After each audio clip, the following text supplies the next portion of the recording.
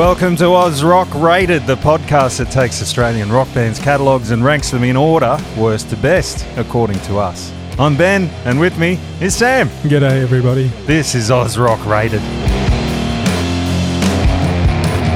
Yes! Welcome back to Oz Rock Rated. Finally, we're back in the Fatback Studios.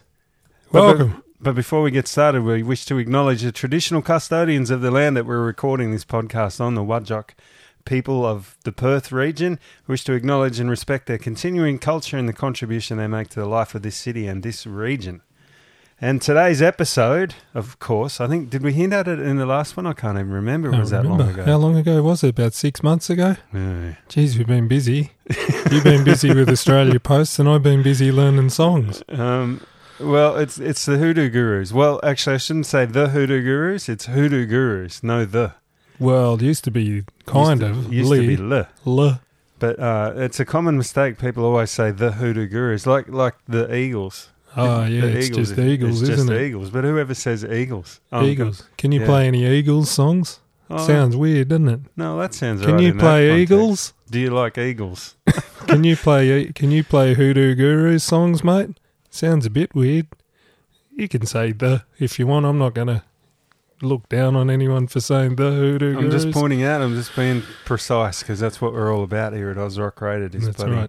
Accuracy. Although I bought myself a little book about Midnight Oil, about two specific albums, Red Sails and 10 to 1, and just about those, and realised that our last episode on Midnight Oil may have contained a couple of inaccuracies. Oh my God, what were they? Should we correct them now? No, I was going to write them down and do an amendment, but I thought nobody cares. No, it's just all off the cuff, isn't it? None of this is scripted. It's all just our feelings. You can't be wrong. You can't go wrong with feelings. So how'd you go with Hoodoo Gurus? Well, they're not one of my favourite bands. Let's just preface that. They're not my go-to. They're not a go-to band of mine. It's funny, ever since we did the Midnight Oil episode, they're my number one go-to band. I tried for years to get you to listen to Midnight Oil, and you just resisted, and then Oz Rock Rated to the rescue. Now you won't shut up about them. Well, isn't that the beauty of this podcast? And I know for a fact that it's getting people into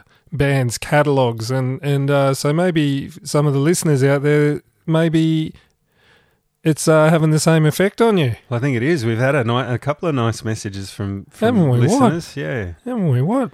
We've got a few new friends. It's just wonderful. We're starting to get a little Oz Rock Rated community together. Well, and it was a bit of synchronicity, or I think synchronicity is the right word, where we got the chance to go and see Midnight Oil. And the couple of days before that, I went and saw, you didn't come to that one because you had a gig, but I went and saw Hoodoo Gurus out at the amphitheatre, and both terrific shows. But I've got to say, Midnight Oil, holy shit. Oh, it's in my top 3 for sure. Top 3 shows. What a band. Anyway, Hoodoo Gurus today. There's a few conflicting stories about the formation of Hoodoo Gurus, and Wikipedia is very vague about the whole thing, but I've dug deep and done some research, and it seems that they were formed officially in Sydney in 1981, as you said, Le Hoodoo Gurus. Yeah, well, this is interesting. I always thought they were a Perth band. No, well, see, Dave's from Perth. And so was James. Or was he? No. Well, yeah, kind of, in a roundabout sort of way. Well, he's in Perth now, but anyway, sorry. Go on. So formed in 81, that was with Roddy Radal, I think is how you pronounce his name, Radalj, so I think it's Radal, but he called himself Roddy Radar for a little bit, as in radar, and Kimball Rendell. Now, they were a 3-guitar band with no drums and no bass. Oh. Which was a little bit strange. But then, of course, as you say, they brought James Baker on board and then dropped the le and became just straight out Hoodoo Gurus in around 1982, I think that was.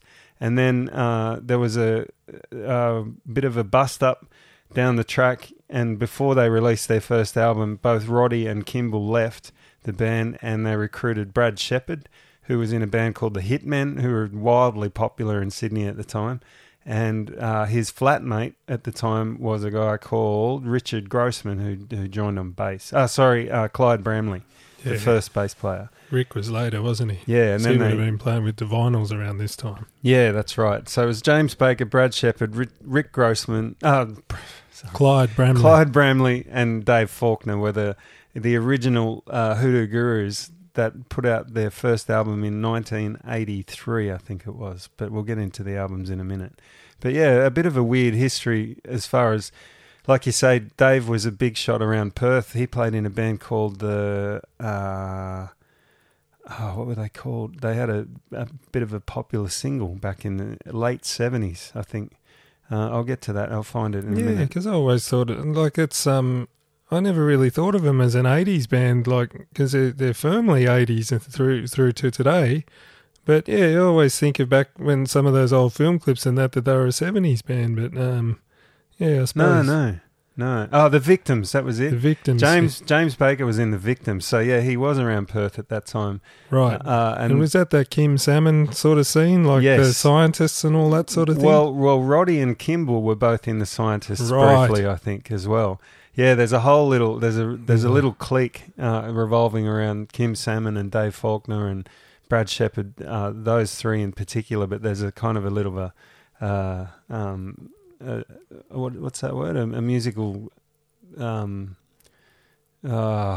overlap. You're a bit rusty, mate. No, I'm trying to think of a specific word. I can't think of it. Anyway. The Victims, and they had a single called "Television Addict," which is a fantastic song, and the Hoodoo Gurus have covered that since. They've covered that, haven't they? Yeah. So that was there, and then there wasn't enough work in Perth at the time unless you were a cover band, and so they flew off to Sydney, and that's where it all began. There was another band called the Mannequins too, I think, that Dave was involved in. Then they broke up in 1998.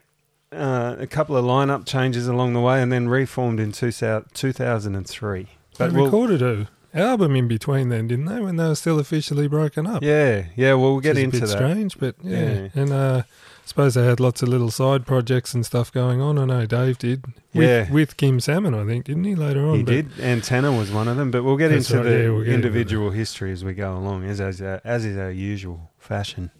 Righto, let's go. Number 10. Number 10. You go first. Okay. As I usually do, I had to put Chariot of the Gods, which is their latest album. Me too. I just couldn't get into it.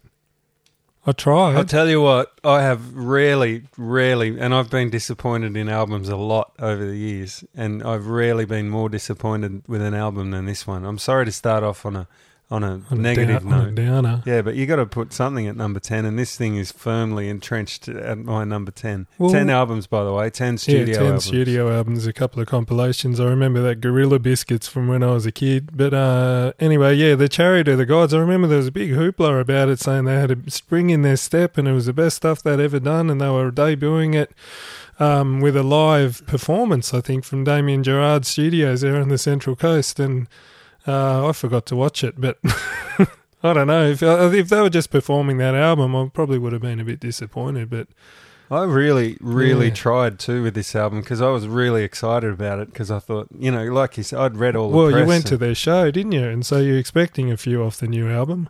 Well, this was before I went and saw them. I only saw them a couple of months ago. Oh, okay, yeah. So did they play anything off the new album? They did. Too much? And no, only a few, but they do translate better live, I must admit. Oh, the songs. Yeah. This was recorded by Wayne Connolly, who's very famous, and Ed Stasium mixed it. Ed Stasium's a long time collaborator with the Gurus, as we call them here in Australia. Well, most people do. We tend to shorten things here. Chisel, Gurus, Oils, Aussie Crawl. Who else have we done? Mentals. We don't pronounce the L though. Mentals. No, you don't pronounce the T. Mentals. Oh, Mentals. You like Mentals, mate? Fucking oath, I fucking like the fucking Mentals. Chariot of the Gods is their 10th album, as we said, released 11th of March 2022. And I think it was Brad Shepard who'd been quoted as saying that it was a career-defining album for them. And I fell for it hook, line and sinker, and I just can't like it. I can't. Yeah, not much going for it. I think there's a song called Equinox on it, which was about the closest I got to, and I think that was a Brad Shepard song, which we'll get into later with my thoughts and feelings about them. But No, all tracks written by Dave Faulkner. Oh, by Dave Faulkner. Well, maybe that's one of the problems on it. No, we'll get into that. Oh, here we go. See, now we're slowly peeling the egg. Yeah, so that was my number 10 as well. We'll just leave that where we'll let it lie, huh? Maybe, who knows, in 10 years I might accidentally listen to it and I'll like it, because that has happened before, but as it stands, nah. Number 9. Number 9, I've got Blue Cave. Blue Cave? Sam. See, this is what the other beauty of Oz That's Rock extraordinary. Radio. Really? Yeah, that's a very strange rating. Well, let me start. Well, let me tell me what you didn't like about it. I absolutely hate the sound of it. It's like there's a dooner over the speakers, and then I'm looking through the credits, and there he is. Kevin Bloody Shirley? number 1. Yeah, enemy number 1. The caveman.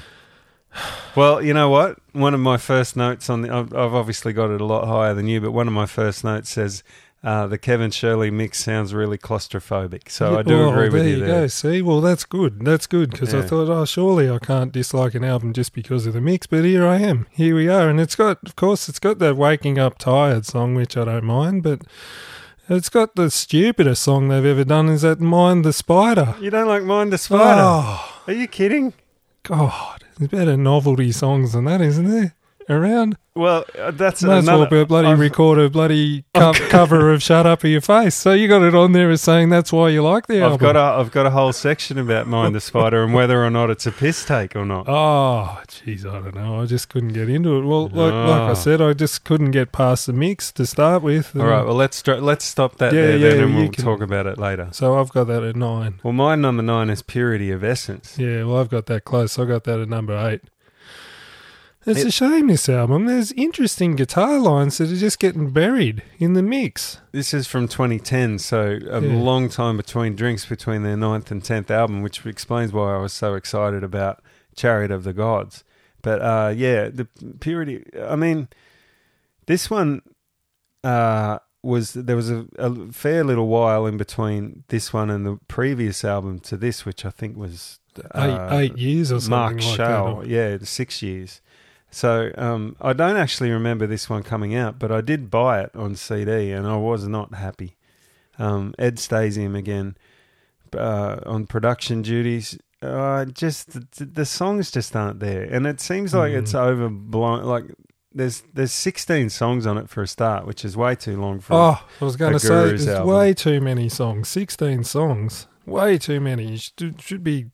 And the 13 tops. I do agree with you about not so much as I don't think the production buries the guitar, because if you can take one thing out of Hoodoo Guru's albums is that if you're a guitar player or a guitar music lover, then it's got that in spades, because both Dave and Brad are superb guitar players, Brad in particular. But I think it's all of the crap they've layered on top on this album, the horns and there's keyboards and all kinds of crap all over it, and it's just not, I don't know, maybe it could be bias in me as well when I hear things like this and I say, that's not the Hoodoo Gurus. Should we just have a quick little listen to something, and then that might help explain what I'm trying to talk about a bit better? Just 1 second, I'll put something on. Easy come and easy go are easy words to say, but when I think of you and me, it's hard to feel that way. Though you've gone, you expect you're welcome here. I moved on and you're not my puppeteer, my dear. When my doorbell rings, you'll learn a few unpleasant things, and you can pull my strings for sympathy. A few home truths is all you'll get from me. So that's the best song on the album, I reckon, in my honest opinion. It wasn't the single or anything like that, but you can hear the guitars there. Almost sounds like they forgot to put the microphone on there. A bit distant and a bit weird sounding, I thought. Yeah, and that song to me just doesn't have the hooks that the Hoodoo Gurus are renowned for. There's no... I don't know. It's just such a pedestrian melody, and I don't know. And that's the best one on the album. Well, the big single from this one was Crackin' Up, which has been included on a few of the more recent compilation albums, which I don't understand because it's just not a very good song at all. Yeah, well, that was the one I was thinking. There's, like I said, there's some interesting stuff there, but it's just getting buried underneath like the like the kind of, the big wall of guitars or whatever. I don't know. I like a little bit more intricate guitar work. It's a little bit reminiscent of that era too, the late aughts. Are we allowed to say aughts on the podcast? Well, the tens. And the tens and the teens. But that was like, that to me, that song's a little bit reminiscent of a, Living Colour kind of, a jank, jank, jank, jank, that kind of. Well, it's funny you should mention that because Ed Stasium, of course, is the guy behind Living Colour. Not Living Colour, Living End. Ah. Fuck. Living End. Well, they've got what I mean? Yeah. What was that album, Modern Artillery or whatever, that came out by the Living End? And I love the Living End. Me too. I love that album, but they make it work a bit better than this. Yeah, just with massive big hooks and things like that. But yeah, this didn't impress me at all. Sorry, boys. That's two downers in a row. I know. So you had that at 8. 8. You had that at what? I had it at 9. 9. All right. Okay. So what's your number 8? Number 8, Purity of Essence. Yeah. Right, so we're up to number... sorry, what did you have at 8? My number 8. Yeah. Okay. Is that have we missed one of yours? No. Okay. My number 8, this may be a little controversial. I think you might have this one a bit higher than me. Kinky. No way. Kinky from 1991 had a couple of massive songs on it. But to me, this... I kind of wish Purity of Essence and Chariot of the Gods, I wish they had broken up around, the end of, like around 2000 so I could put this at the bottom because I hate this album. Really? Yeah, but I couldn't put it lower because obviously it's got a couple of huge hits, or they were in Australia anyway. But yeah, this album to me is infuriating. Oh, very interesting. Should we... No, let's talk about it now. I got it higher. I got it much higher. Oh, well, let's park it and we'll talk about it. Yeah, we'll park it. We get yeah, we'll park it. Okay. So what are we up to now? 7, you go. Number 7. 7. How do you say it? Mark Shaw? Mark Shaw. Mark Shaw. This is Mark Shaw was what people used to scream at the Beatles when they were in Hamburg. Yeah, make show. Make show. So, well, you know what? I've got it at 7 too. Have you? Yes.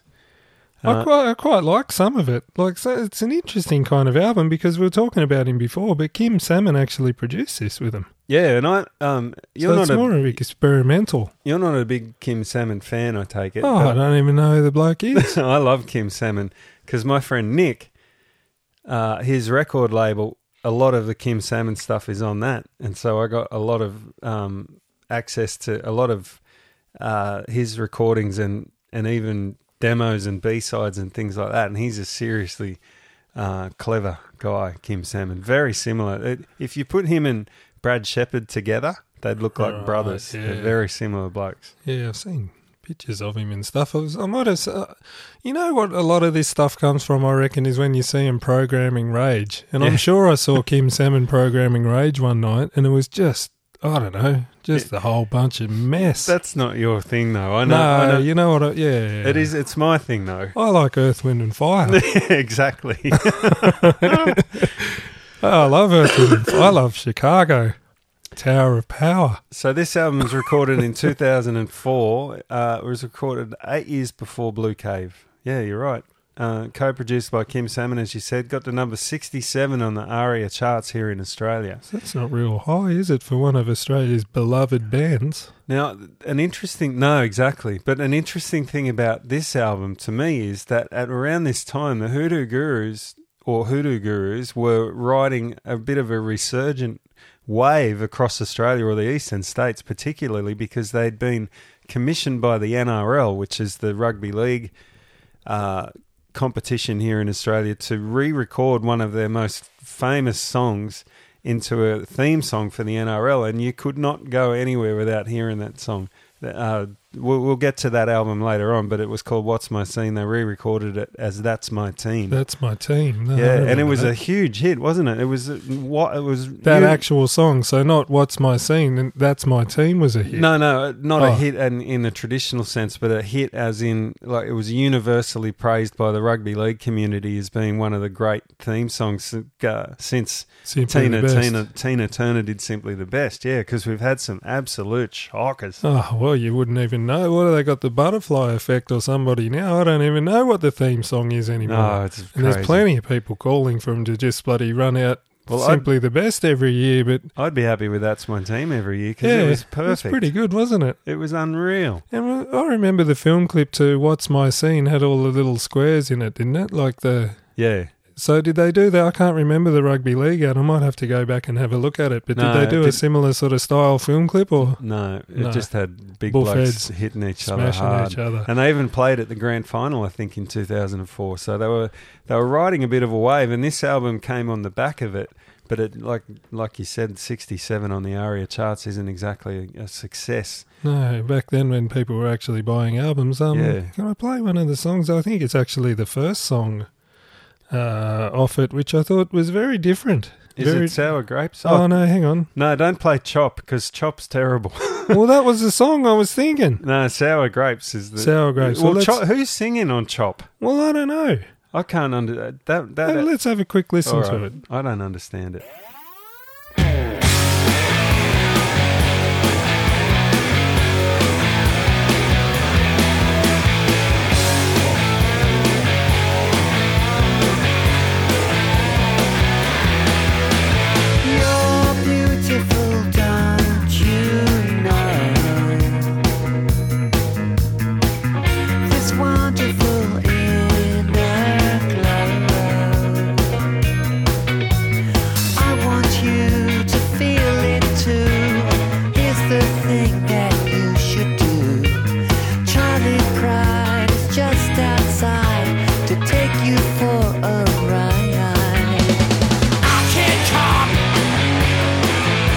I think you got to remember around that time there was bands like Regurgitator and all that were kind of doing that sort of stuff, weren't they? Oh, this is a bit later than Regurgitator's. Well, when was this? 2004. Yeah, Regurgitator late 90s.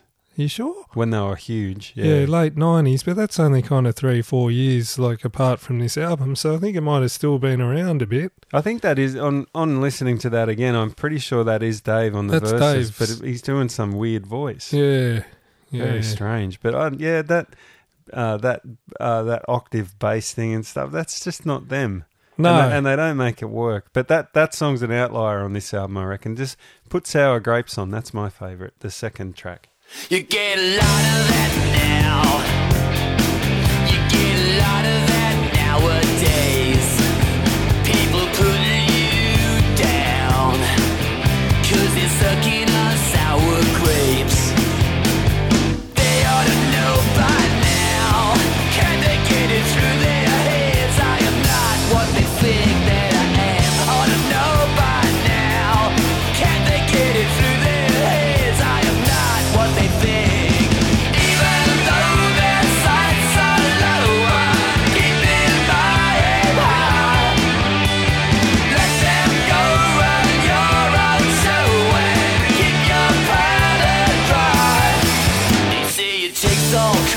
It's of a time, isn't it? Well, it's an early 2000s sounding thing. Yeah, again, it reminds me of The Living End. Production's very Kim Salmon. It's very crunchy and sort of blown out a little bit. But anyway, I quite like this album, but it had to go at number 7 because there's just too many good ones above it. But Vicky Peterson's on this one, on the song When You Get to California. Vicky from the Bangles, of course, who Brad was romantically involved with on and off over the years. Was he really? Oh, yes. Well, there you go. I didn't know that. There was a rumor. I remember rumours going around when I was a kid that Brad was with all of them. Oh. Wasn't there other rumour that Vicky Peterson was a man? No, that was the... Oh, that's the other one. No, not Vicky's the hot guitar player. Not Susanna, the singer. No, Vicky's very hot. Actually, they're all very hot in hindsight. One of them does look a little bit like a man. She's handsome. Oh. But yeah, she sings backup vocals on When You Get to California, which was the single they released in the US at the time. But did it do any good over there? No. No, and there's lots of other people on this. Renee Gayer and Renee Gayer and Vanetta Fields, they turn up on everything, don't they? Well, Vanetta Fields is okay. She's been on lots of great albums. Steely Dan. Yeah, see, no, she hasn't. Back in the day. See, back when she was in the States, then she moved over here and started palling around with Farnsey. John Farnham, I can't get that out of me. Why couldn't you do that? Wouldn't you just make a bit of cash? No, I suppose so. As a backing singer, you got to have some sort of stability. Anyway, what was that, number 7 for both of us? Yeah, number 7. And like we say, it's not a bad album. I would recommend a listen. Let's preface this by saying that we're two blokes that have never really done anything. Oh, yeah, critiquing blokes that have done something, but that goes without saying. Anybody can have a podcast nowadays and spout off their own bloody opinions. All right, what have I got? Oh, yeah, I've 6. cleared up all the ones on that. 6, you go, 6. Crank. Oh, me too. Right. See, we're syncing up a little bit. Oh, well, yeah. Now, these 6, 5, and 4, I have, as you can see, I've got scribbles everywhere. I changed them around. I scribbled around too, actually. No, I scribbled more down the lower end of things. Crank, to me, has Dave's finest vocal performance on it. And let's put it on just before we talk about it.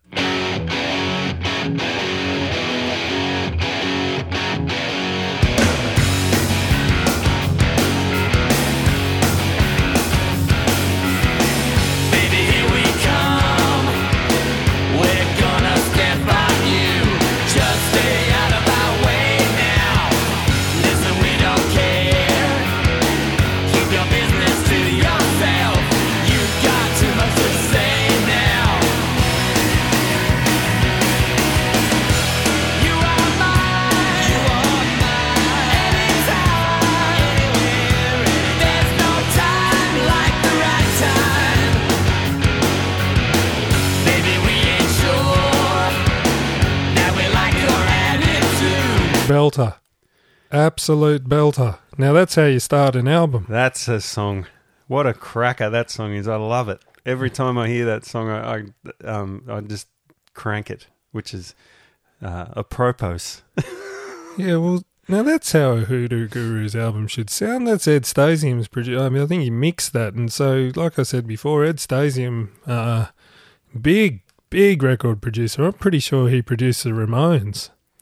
Yeah, he back did. In the day, and Living of course Colour. Living Colour, and that's got that Living Colour kind of sound about it, which I love. I love Living Colour, that era of Living Colour around about then. So, yeah, good sounding album. I think he produced bands like Live and all of those sort of fringe. Not that they were fringe because they were all massive, but not Pearl Jam, Nirvana, or the other one. All of the ones that were hanging around at the time, Ed Stasium seemed to be producing on all of those records. He'd have a few bucks, I would imagine. I am friends with him on Facebook, as I am with most of these blokes, and he lives a nice life. I bet he does. Just kind of swans around doing whatever he wants. The Smithereens, that was the other band that he did. Smithereens. So they're all kind of like not quite mega stars, but mega enough. But that song to me is Dave's finest vocal performance. The way that he sings that chorus, and that Dave has a very peculiar singing style. I'm going to touch on it a bit later as well, but he tends to sing the verses in a very kind of flat. Almost like the key's a bit low for him. Yeah, or something. Exactly. Yeah. And then he'll put it up an octave for the either the second verse or the second part of a verse or the chorus or whatever. He does it all the time. But that song's a bit different, where he doesn't like octave it. He just belts the chorus out, and it sounds fantastic. He's such a good singer when he does it like that. And the rest of the album is pretty good, but it's not fantastic. It's not classic, not is it? Classic, no. As I was going through all of this and looking at who did what and everything, and so this one's got a fair bit more Brad Shepherd involved. like as far as co-writing and even outright writing and even singing. I'm pretty sure he sings on You Open My Eyes. He does. Is that him singing? With Vicky Peterson. Well, I actually quite like that song. Shall I just put it on for a second? Because it's a bit, dare I say it, Beatlesque.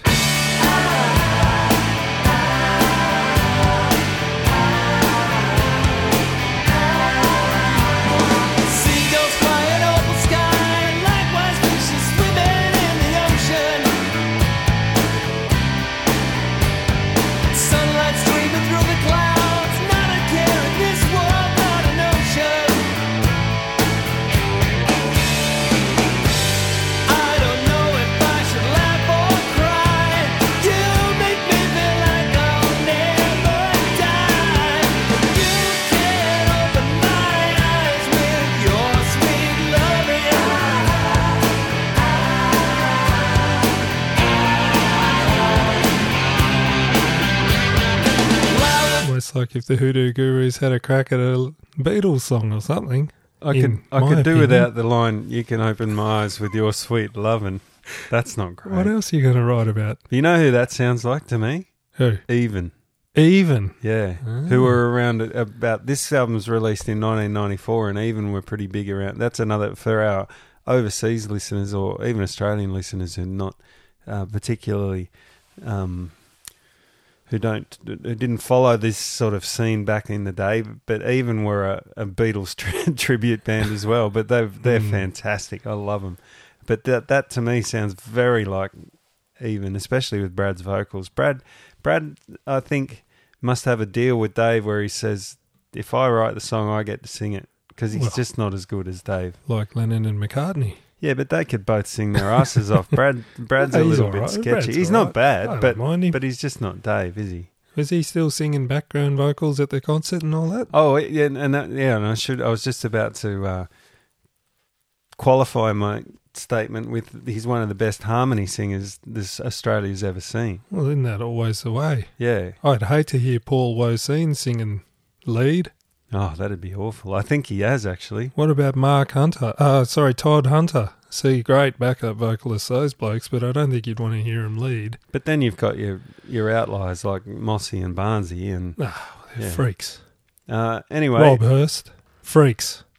Freakishly good backup and front men. So 1994 was a very particular time for music as far as tastes go, wasn't it? You remember 94? Well, what was around in 94? 94, I would have been probably about 14. Well, maybe. it was the absolute height. 16, sorry. The height of grunge. Of grunge, yeah. I mean, 91 was about when it all exploded with Nirvana and all that, but by 94, that's pretty much, you couldn't get away from it. It was everywhere. And, you know, all of these, like I said before, all of the satellite bands like Live and the bad ones were just, it was flooded. The whole market was flooded with grunge. And I think there's a couple of nods on this album to that kind of sound. Quo Vadis, I think, is a little bit grungy. But to the Guru's credit, they stuck to the formula and they put out another Guru's album, and I don't think it did very well. I don't think the cover art helped either. Is this the one where they were saying the cover art? Oh, it's got the car on the front of it, the old car with an 8-ball on fire. Yeah, the weird kind of writing and stuff. Because back then, cover art, it was a thing. You go to the CD shop and if something didn't jump out at you, because I think I was reading in some of the notes there before that one of the cover arts in one of their earlier albums, there was people coming up to them in America when they were touring over there, getting him to sign the Australian copy because the American copy, or vice versa, they were in Australia and they had the American copy and they were getting it imported because they didn't like the cover art of the one that they had. Yes, that was Stone Age Romeo's. Ah, right. And they were saying, had arguments with the record companies about it, and the record company said, no, it doesn't matter. Yeah. And it does. It did back then anyway. It doesn't now, but... people in the US were coming up and getting them to sign the Australian copies. Ah, right. Anyway, Crank number 6 for both of us, 1994. Good album, not great, but I would recommend a listen to this one for sure. Yeah, it's okay. Number 5. Geez, we're getting into the meat. Yeah. The meat of we always blow past the bottom bottom Yeah, few, and don't then we, until spend we a get to couple the hours top on five. the top three. All right, you're number 5. I had Blow Your Cool. Ah, me too. We're matching up quite a bit. Well, the thing I didn't like about this, and sorry, he's my new mate, but Mark Opitz's production on this is rubbish. My first note, Mark Opitz, what are you doing? Oh, I've Awful got drums. Yeah, I've got 3 exclamation marks. And speaking of scribbling things out, I actually had this lower at one point. Then I went back and listened to it, and the song's actually really good. But Jesus. Now, I should say I went to a workshop with Mark Opitz the other day, and I hadn't listened to this album and hadn't really done my work before I went to the thing, or else I would have stuck my hand up and said, Mark, what were you doing, mate? But it's of a time, isn't it? When did this one come out? It must have been in the 80s. 87. 80. Well, even by 87 standards, it's a pretty bad sounding album. Well, the drums are just rubbish from a bloke that had recorded Forever Now. Yeah. I can't understand. All I can think is that it was a fashion decision, but surely by 87 the big horrible hollow gated snare wasn't that big a deal that you had to have it on the album. No. All I can think is maybe it was an artist decision, but you'd think Mark had enough runs on the board to say, boys, that's not a good idea. Well, let me tell you about Mark Opitz. So I was in a room with him with about 10 other people for about 5 hours. So it was quite an eye-opener. And so Mark's thing is he gets a performance out of the band, doesn't use click tracks, doesn't use anything like that. Like maybe there might be some programmed drums or something like that, but he doesn't sit him in there and say, okay, you do the drums first and then we'll do the guitars and that. He goes into a room and he's pretty much their cheerleader. So I don't think Mark actually has, in his defence, I don't think he's actually got a lot of say about how it sounds. Like as far as he's not really, and by this point of his career, he's not really engineering it, if you know what I mean. Like he's not out there sticking microphones on things, but he would have listened to it at some point and gone, hang on, what's going on here? Unless like you're getting record company pressure, or I don't know what it is, but he's pretty much a cheerleader. That's his job. Because he asked us what's a producer do, and then he said, I don't know. So he didn't have any answers for us as far as what he does. Let's have a listen to What's My Scene. Okay. And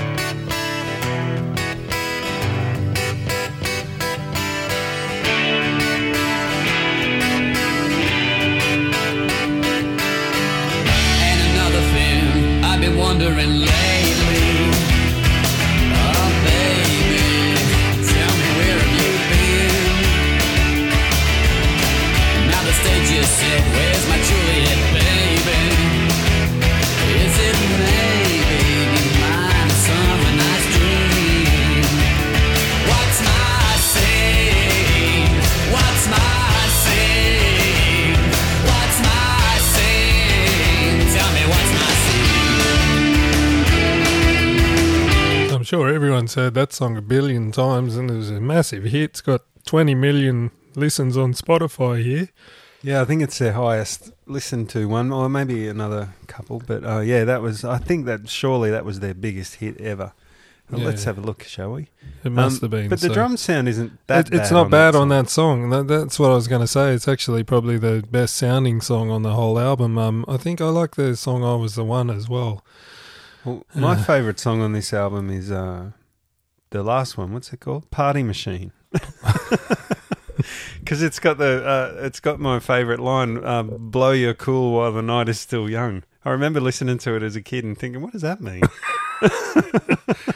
Well, should we bring it up now? There's lots of little sexual references with the Hoodoo Gurus. Oh, but yeah, Dave's very sexual.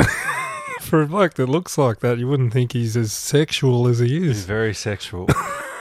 This got to Blow Your Cool got to number 3 on the Australian music charts and 35 in New Zealand. Wasn't a hit overseas, as far as I can tell. Well, it was before there. Did they have overseas success they after did. this? They were college radio darlings back in their heyday. Oh, in the early days, yes. were they? Yeah. Oh, when college radio was a big thing. And did they go do tours of colleges and stuff? They did. Over They were massive. And if you get on, every now and then I'll get on some of the American music forums, guitars and stuff like that, and people often talk about Hoodoo Gurus. They've got a lot of fans in the US in particular. The first couple of albums were big over there, but I don't think this one translated as well. Bit too overproduced for the kids. Perhaps. The ones that are over in college keeping it real. What were they listening to in 87? They weren't listening to Whitesnake in college, were they? No, they were Hoodoo Gurus, R.E.M. R.E.M. Yeah. Yeah, well, see, R.E.M. wasn't as overblown as this album was. Yes, they were. Well, some actually, of it. They were, some of it. This song, What's My Scene, had the first line and another thing I've been wondering lately, which Paul Kelly in his book, Paul Kelly, another famous Australian artist, which we will be covering, I presume. Oh, geez, bloody hell. He's got about 400 albums, though. Yeah, and he doesn't have like a band as such. He had a few different bands and then solo stuff, but we'll figure out a way around it because we've got to cover work out his band stuff maybe first. I don't know. But he said in his book that that's one of the greatest opening lines. He's got a whole chapter about opening lines in songs, which was probably my favourite chapter of that book. Yeah, because, mine too. Yeah. Awesome. But he said this song drops you in the middle of a conversation, and I'd never thought about it like that before. And you think, well, what were they talking about before? You know what I mean? Yeah. And that got me thinking about what were they talking about. He's kind of halfway through the conversation. Yeah, and another thing. Yeah, so what was he wondering about? What was he wondering earlier? Yeah. And another thing. Yeah. But one of the great videos of the film clips, as we used to call them back in the day, and you'd see it all the time on Rage and Countdown, and maybe not Countdown, might be a bit too late. They weren't really Countdown types, were they? No. Not sexy weren't. enough for They were Countdown. a bit indie. Yeah, they weren't sexy enough. They didn't look like bloody Andy Gibb. Yeah, too sexual, not sexy. What's wrong with being sexual? And yeah, that had, like you said before, the 4 squares with all the boys dressed up. And I've got that imprinted on my brain, that video. What they were wearing. Dave had the paisley. He was a big paisley guy back in the day. He had long hair then too, didn't he, with a headband? He used to wear a headband because I think he may have been already balding. Yeah, because he kind of looks like Flacco a bit later on. Yeah. You remember Flacco? He does. Clyde Bramley had the cowboy shirt on that you see all the hipsters wearing these days. They were well ahead of their time. Well, the thing I didn't like about their look, I didn't like Mark Kingsmill's glasses, those round glasses you didn't like that? Like him out of Madness. I'm sure I used to have a pair of round glasses too back in the day, but I don't think they lasted very long. But yeah, I don't know. I just... This song, Dave says about this song, whenever I'm asked to name a favourite one of my songs, I usually choose this one. Not because I think it's the best, but because it best captures everything I try to do when I'm writing any song. I wouldn't change a note or a syllable of this one, and I'm especially proud that it has 2 different choruses when one is usually enough. What's he saying? It's the second chorus, not I presume he's talking about the they say, which is more like a middle 8, isn't it? It's a middle 8. Come on, Dave. You're a songwriter, mate. Yeah. That's not really a second chorus. It can be. Yeah. Got number 67 on Triple M's Ozist 100. That's a useless stat. Sorry. Yeah, sorry about that one. But yeah, and then they kind of followed that song up with Good Times after it, which is a little twee. Oh, Good Times I just can't stand. That's one of the reasons why it dropped down my list a little bit when I was scribbling things out. In the Middle of the Land was a bit of a hit for them as well. Yeah, that was one of the singles off it, was it? Yeah, but I mean, I liked it back in the day, but these days I think there's better out there for Hoodoo Gurus fans. And the rest of it it really drops off in the middle. In the Middle of the Land is track 7 and it kind of rescues it a bit, but the rest of it's just... I thought I Was the One was one of my favourite songs off it. Oh, well, Should we play that for a sec? Sure. Or should people just go do their own research on that? But no, let's play that one because I've actually can't remember how it goes, but I wrote it down that I liked it. Hang on a sec. Darling, this is goodbye. Kiss me, I don't know why. You were always beautiful when you closed your eyes. Leave now while we still can. Don't know, maybe I was just looking for positives. No, that's not too bad. It's a bad. good song. It's a good album. It's just not great. Yeah. All right. All right. Well, we both had that at number 5. Yeah. Gee whiz. Number Bloody 4. hell, this is the most together we've ever been. Could be, you know. 4? Number 4. Kinky.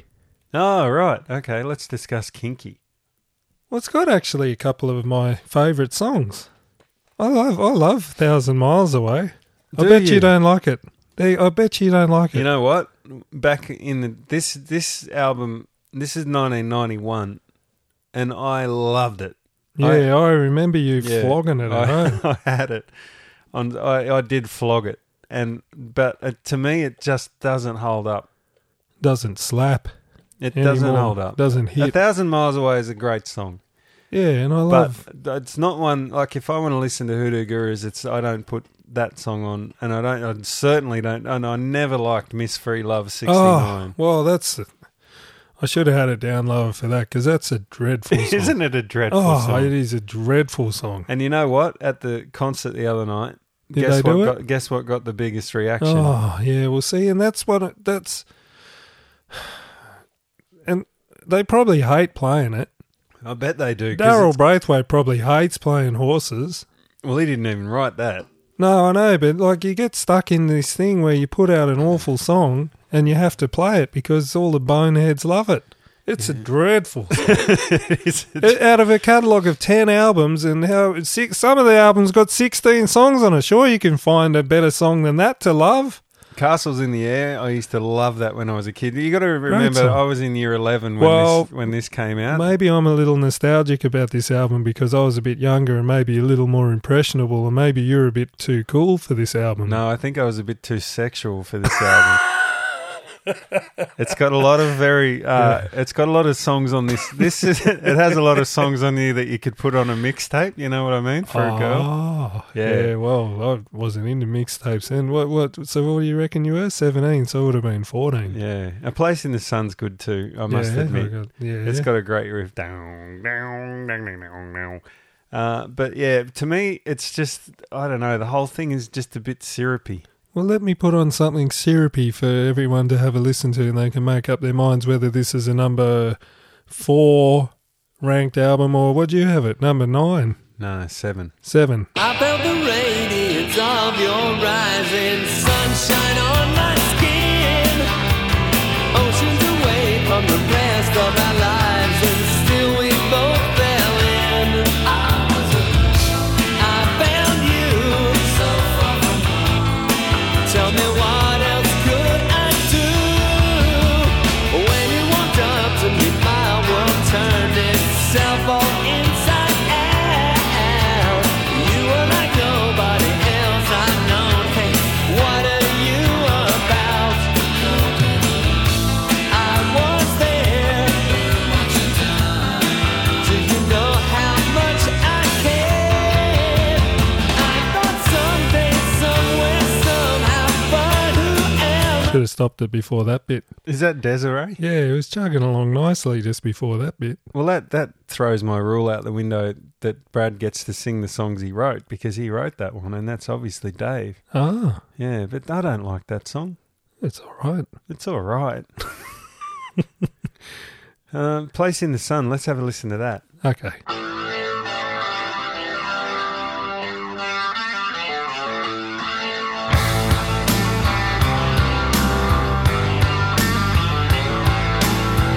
Hey girl, it's a new world. Let's have a little fun.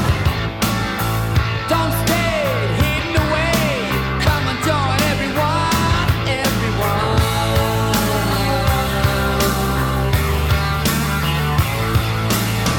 Outside, I'm ready to ride. We can go anywhere.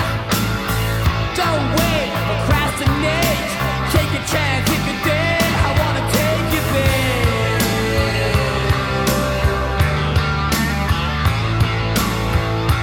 Find a place in the sun.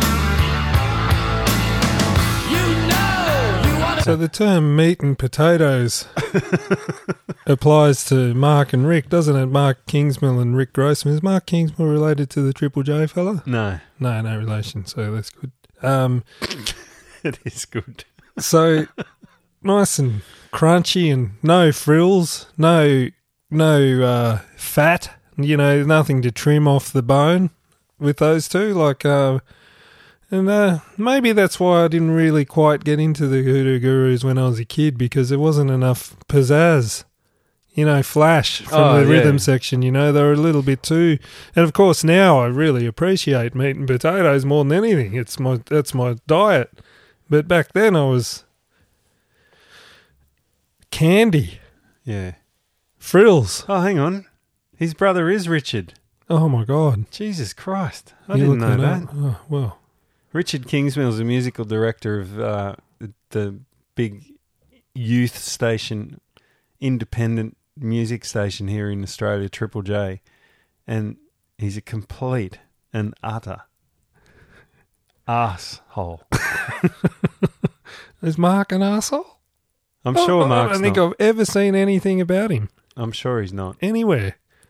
You're more likely to see an interview with Rick Grossman than Mark. He was in a band with Ron Penno from Died Pretty, one of my favourite bands, who I know you don't like. I don't even know any Died Pretty stuff. And Clyde Bramley was in that band as well. He's been around forever, Mark Kingsmill. I'm sure he's a terrific fella. Yeah. He was in The Hitman too with Brad Shepard. Very good drummer. Do you like the way he plays? I do now. But yeah, like I say, maybe he didn't leave an imprint on me when I was a kid, because he wasn't... No, it was my favourite guy was Brad Heaney out of the Screaming Jets. He had a bit more pizzazz, a bit more flair. Yeah. Well, you were looking for things to impress back then, weren't you? Well, of course. But 91, Jesus, 91's your bloody... That's peak. Peak. Oh, well, for you it would have been maybe, but 91, what was I? 13. You would have been playing drums then? Yeah, just. 14. No, 13, 14. Just getting interested in it, and I think probably Mark Kingsmill would have been down on my list of guys. Yeah, probably. Like you say, very meat and potatoes, but very solid.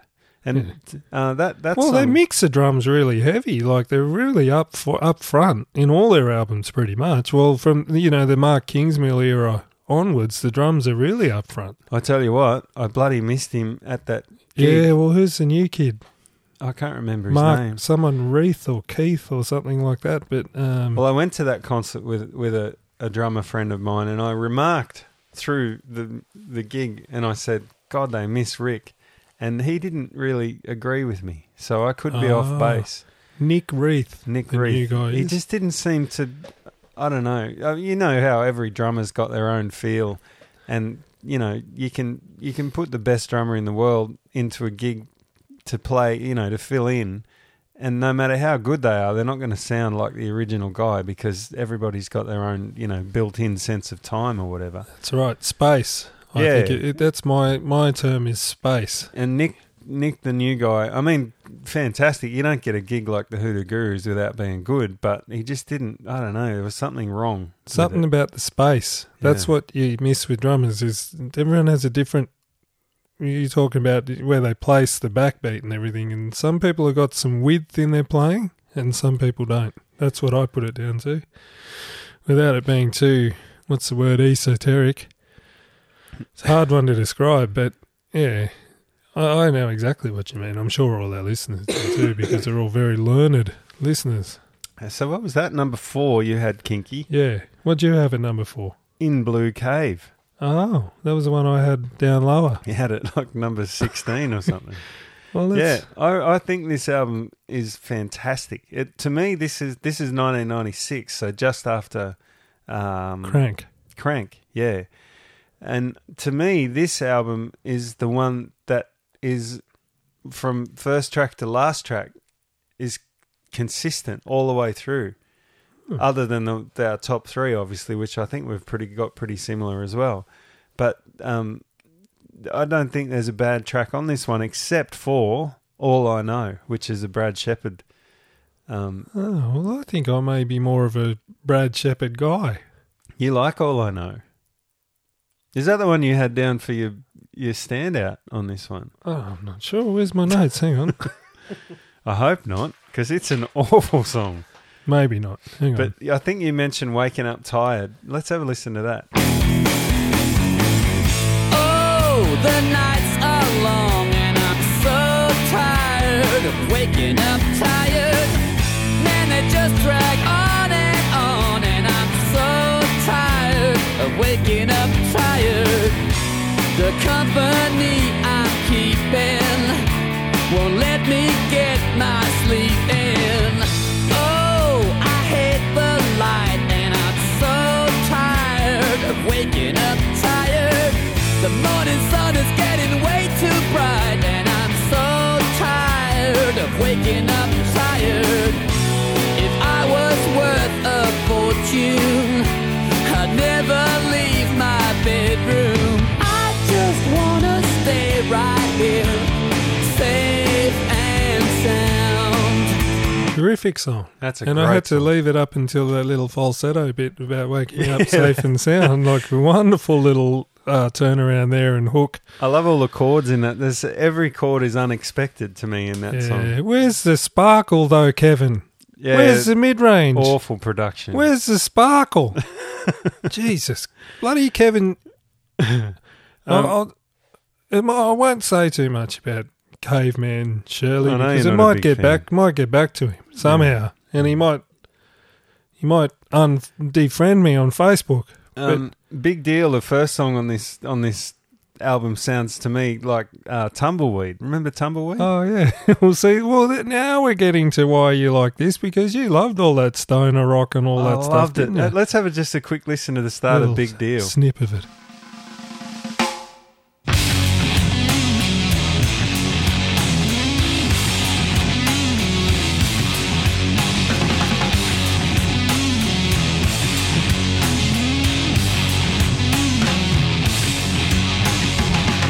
Just trying to do the best I can.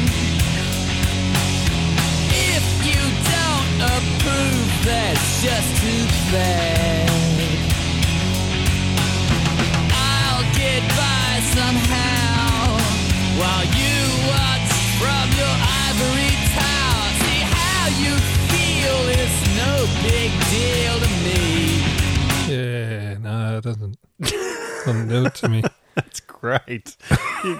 What's not to like about a big fat fuzzy riff? Yeah, well, I don't know. It's in 6/8.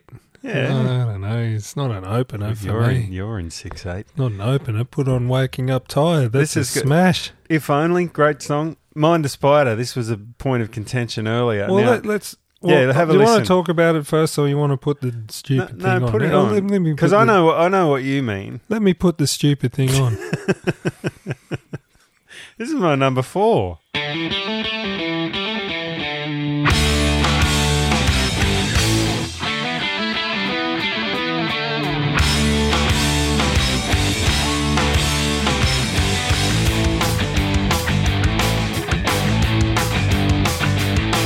Little Miss Muffet is eating her dinner. She's smacking her lips and licking her fingers. Completely unaware something hideous lingers.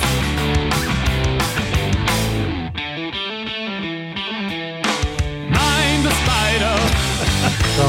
Go on, mate. No, see, you got to... All right, You... I've worked it out why you've got this at 4. Why? 1996. 96. 96, so that's prime bong smoking time for you. Exactly. See, And I was- you remember because you did a gig with us, a band that I had called Stank in Bathurst, and you filled in with us, remember, at Village Fair. I And wrote we charts and everything. we had songs like this. We had one called Dulux Dulux Dog, I remember.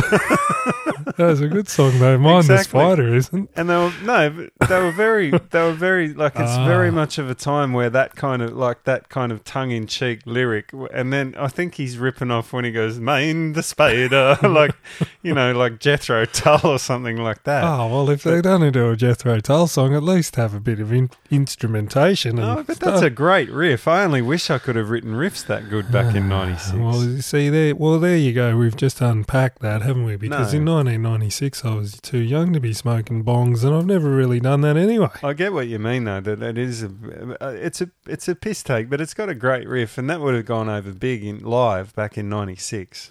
People were into that back then. and the Big Deal song, the Tumbleweed riff. They're into that piccolo bloody snare drum sound as and well. then you've got your big choruses like Waking Up Tired and If Only. Always Something's a great song. Son of a Gun. Excuse me. Geez. Jesus. A bit of gas there, mate. It's that bloody Coles water. Did you see that video of that politician lady who did that big burp? No.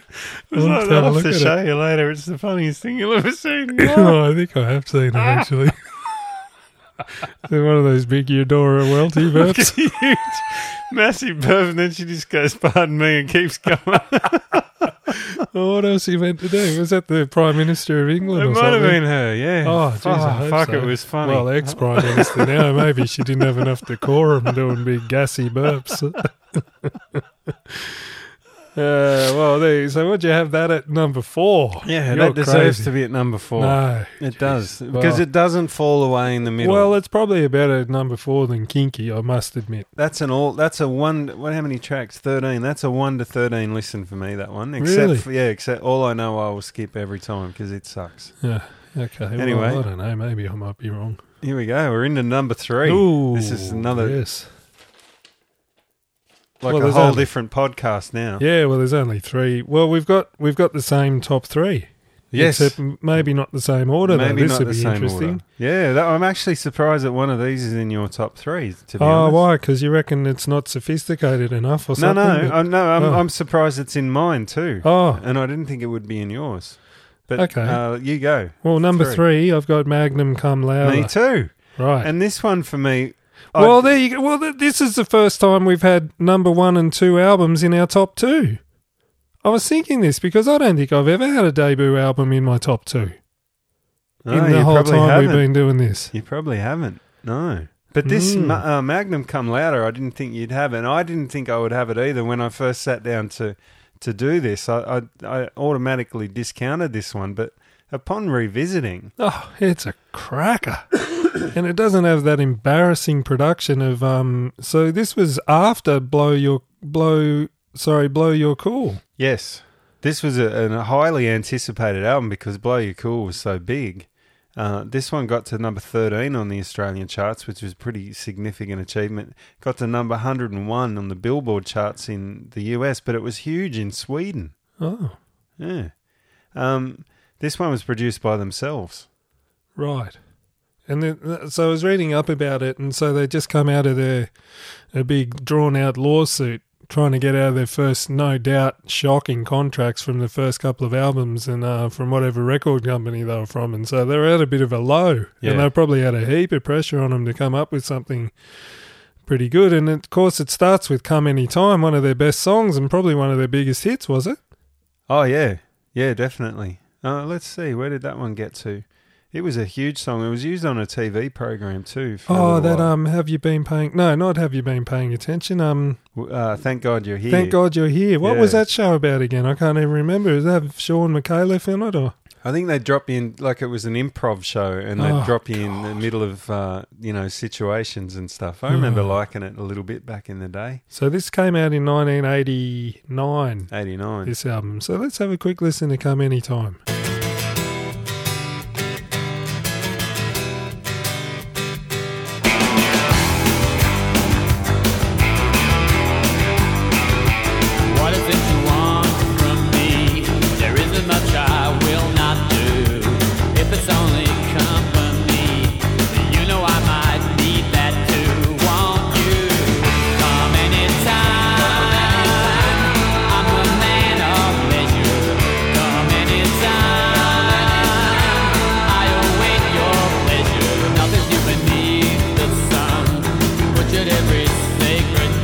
That's clever songwriting, isn't it? Like how it just goes straight back into the verse there. There's no, it's almost like they cut off the chorus early or something. And later on in that song, he does what you were talking about where he goes up the octave when he sings the chorus. Classic example of his that really low down vocal. Like you say, it almost sounds like it's too low for him. Yeah, and there's a couple of notes. So people say they struggle to hit high notes, but you'd struggle to hit low notes, wouldn't you? And there's a couple of notes in there that he really struggles to hit. There's a song we'll talk about later on that we used to play in a band back home that is almost impossible to sing properly when you do the down low bit. Then another example of the down low and then up high bit. Especially playing it live because it doesn't cut. Doesn't cut through your fallback speakers or anything either. So it's really hard to sing down low like that. And then when you do open up, very tricky. Yeah, very good technique because it really emphasises the bits that you want to be emphasised, I suppose. But that's a fantastic song. But the best part of that song is at the end. The tagline in it, if you can't make up your mind, we can make it up together. And when Dave, I don't know if you can find it quickly, but he sings it, make it up together, really high. And if you can't make up your mind, because make up your mind. And if you can't make up your mind, why don't we make it up together? He's got a terrific upper register. Like, I love when he sings up there like that. Sometimes, if you got a low voice, you can't make that work. Well, you know what I was thinking about that technique of his is that maybe he developed it in the early days for live shows so that he could get through them. Because it's less taxing to sing down low. It's harder, but it doesn't wear your voice out like singing up the top does. And he has got a very high upper register. But I love that song. And such a great line. If you can't make up your mind, we can make it up together. And it seems vaguely sexual, the title, Come Anytime, doesn't it? Oh, yeah, well, and Magnum Come Louder is definitely sexual. Oh, 100% sexual. Let me tell you about Dave. In 1994, 94, I was living on the Gold Coast in Queensland working as a dealer at Jupiter's Casino, and one early morning, would have been about 2 a.m, maybe 3 a.m, I was doing something in my tray, like with my chips. Had a few people on the table. This is blackjack. And I look up and there's a guy sitting down and it's Dave fucking Faulkner. And I shit myself because I was a huge fan. And I thought, what am I going to say to this bloke? Anyway, he sat there, had a few bets. I said hello and he said hello. Anyway, we didn't have any... I didn't ask him about the band or anything like that. I just treated him like a guy. But he was the nicest fella you'd ever meet in your life. Saying thank you to me all the time, asking me how my night was going, all that kind of stuff. He was just an absolute gentleman.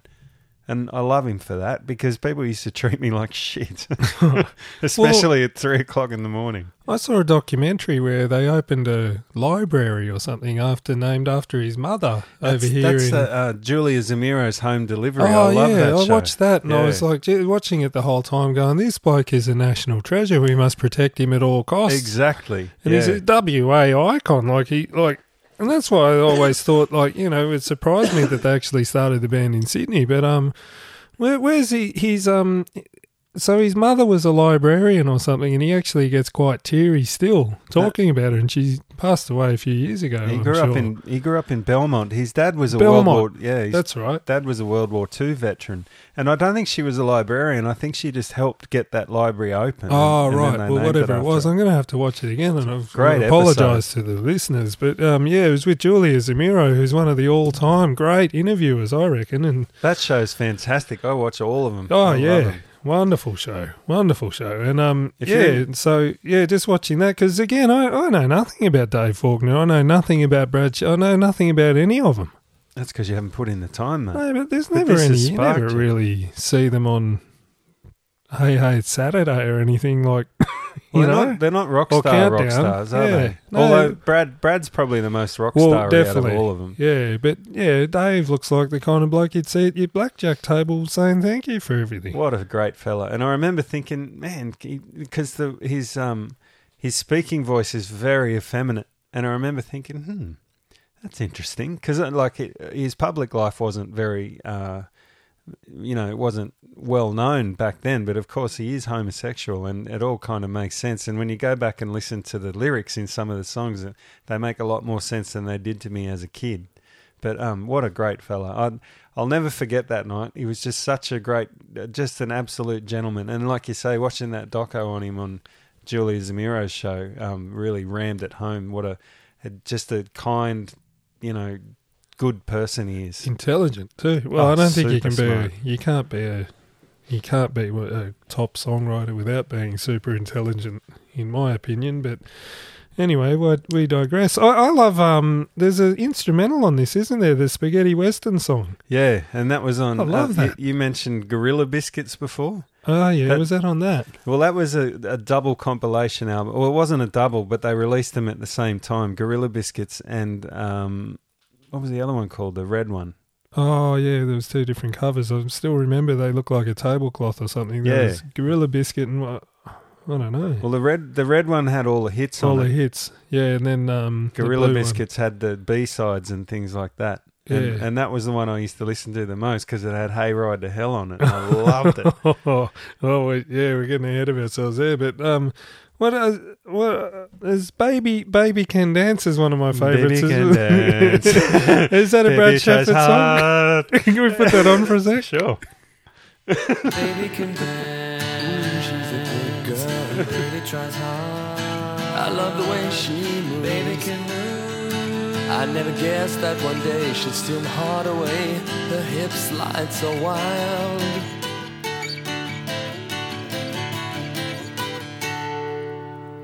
Look at her now. She's almost impossible. Can't turn away. My soul is hers to take. My soul is hers.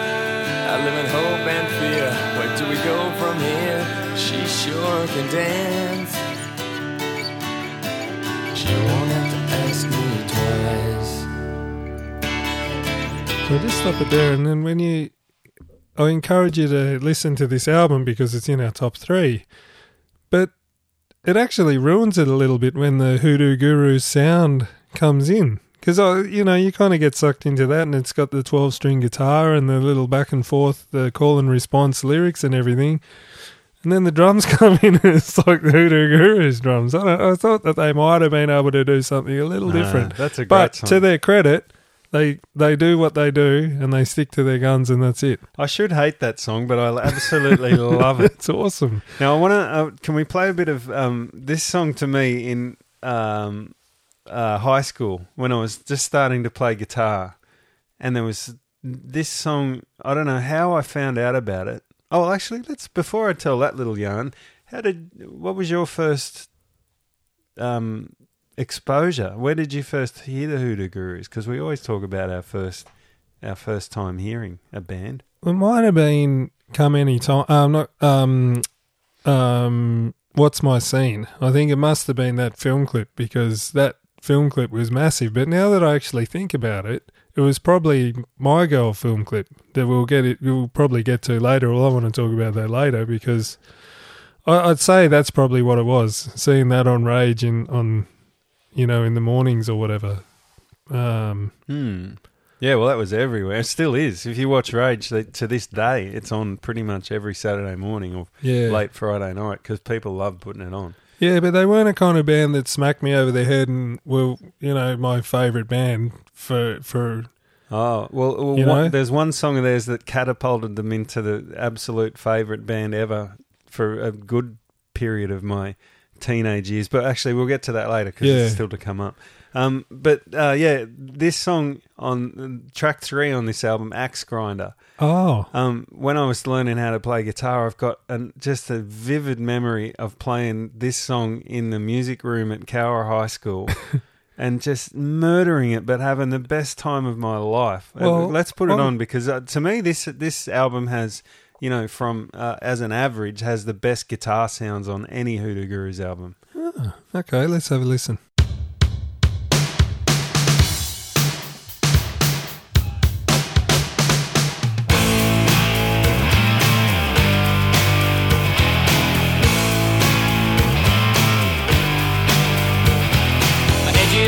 And to hold my skill, got nerves of steel and iron will. Skin is bronze, my trim is chrome. Climb aboard, I'll drive you home. I'm a silver-tongued devil with a heart of gold. When I was made, they broke the mold. My blood runs hot like molten lead. Pump you full, I'm gonna knock you dead.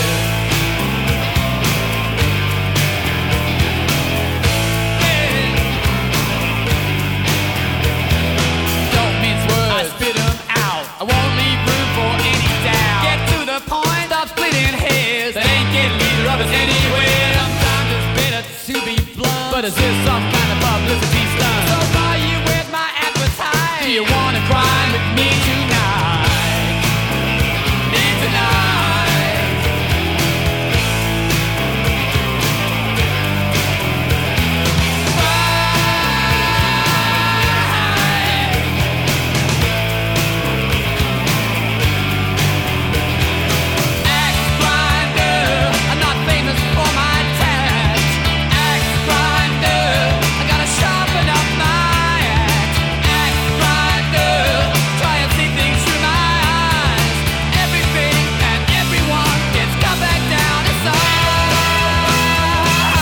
I was just waiting for the chorus to kick in.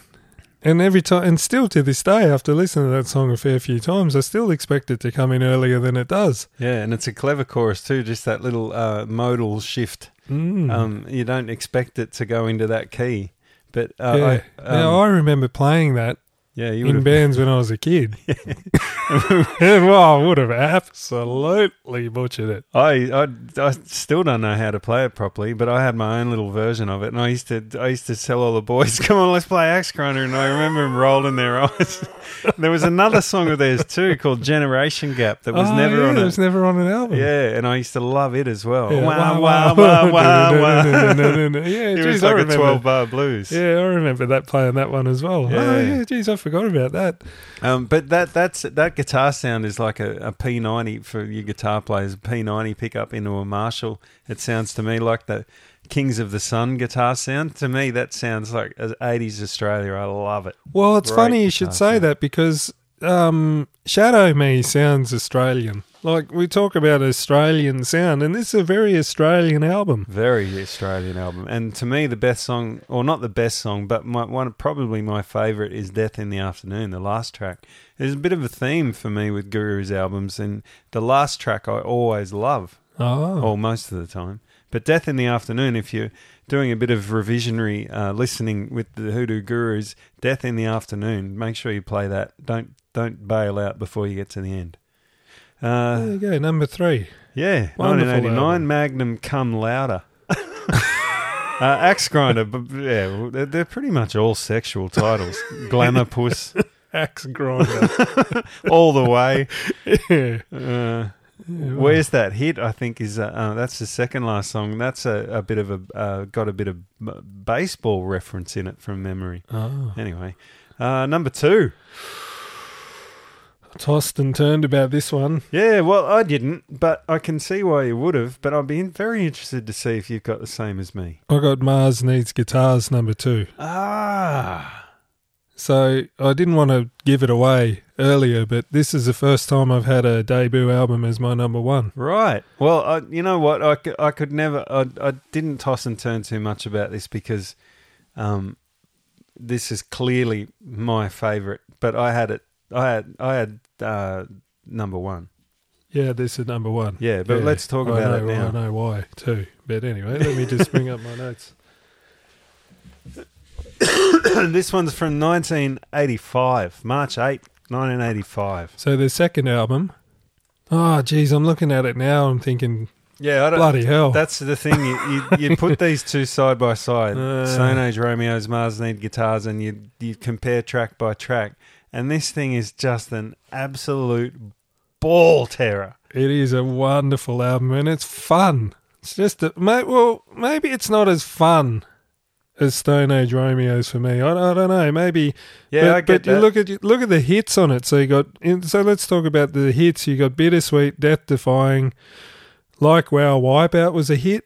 Poison Pen. So there's your first kind of, out of the first 5 songs, like 4 of them were some of the biggest songs the Hoodoo Gurus ever had. And they were the 4 singles from this album. Yeah. Oh, were they? Right. Yeah. So, geez, I don't know why I've had. I do know why. I do know why, because I just like the other one better. That's fair enough.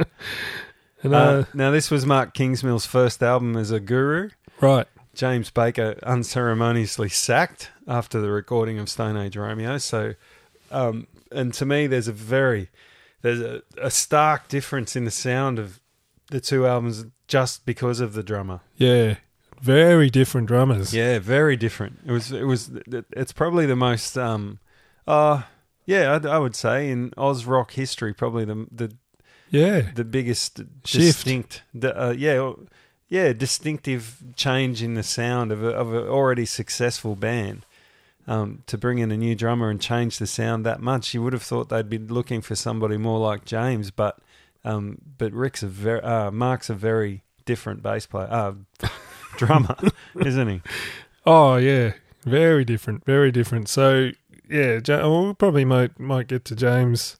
Oh no, because we got it at number 1 and 2, but I've got a soft spot for James Baker. I've actually met James quite a few times, and he's a lovely old fella. I love him. He's definitely gone way too hard.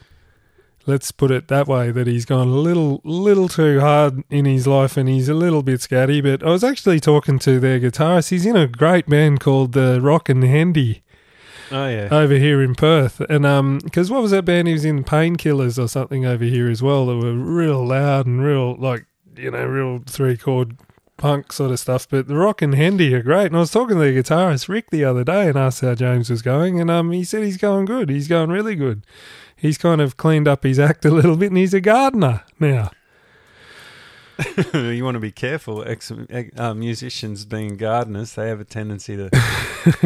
Well, no, I think very long. No. Well, geez, he's lasted long enough, old James. But still playing great. If you get a chance, check out his band, The Rock and Hendy. They're really good. And well, he came out as a guest at the. Oh, did he? At the Hoodoo Gurus show the other night, and they didn't put him on the drum set. Oh, they gave him a tambourine. A tambourine, and he stood there and sang. Well, we'll get to the song he sang in the next one. Oh, but shit. yeah, the opening track on this song is where track on this album is my first exposure to Hoodoo Gurus, and I'll never forget the time I heard it. It came on the radio in Mum and Dad's car one day, and the chorus just got me, hooked me like I'd never been hooked by music before, and I couldn't get it out of my head. And I didn't, back in the day when they'd just play songs and they wouldn't back announce it, or maybe they announced it at the start and I missed it. But I remember for the longest time I did not know who sung this song, and I used to sit in front of the radio with my finger over the record button, with the tape in it, waiting for it to come on, and it never did, ever. And then one fateful day, I was watching Rage and it came on, and I figured out and I realised who it was, and it was straight down to the record shop to buy Mars Needs guitars, because this song just kicked my ass as a kid. Let's play it.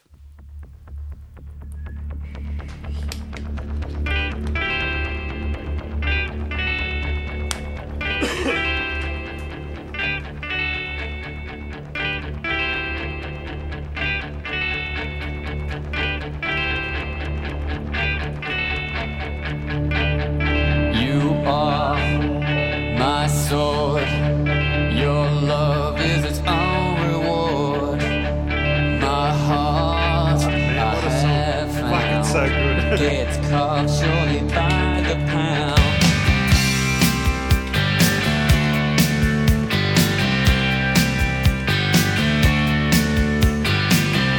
God knows I tried to hold you with all my might.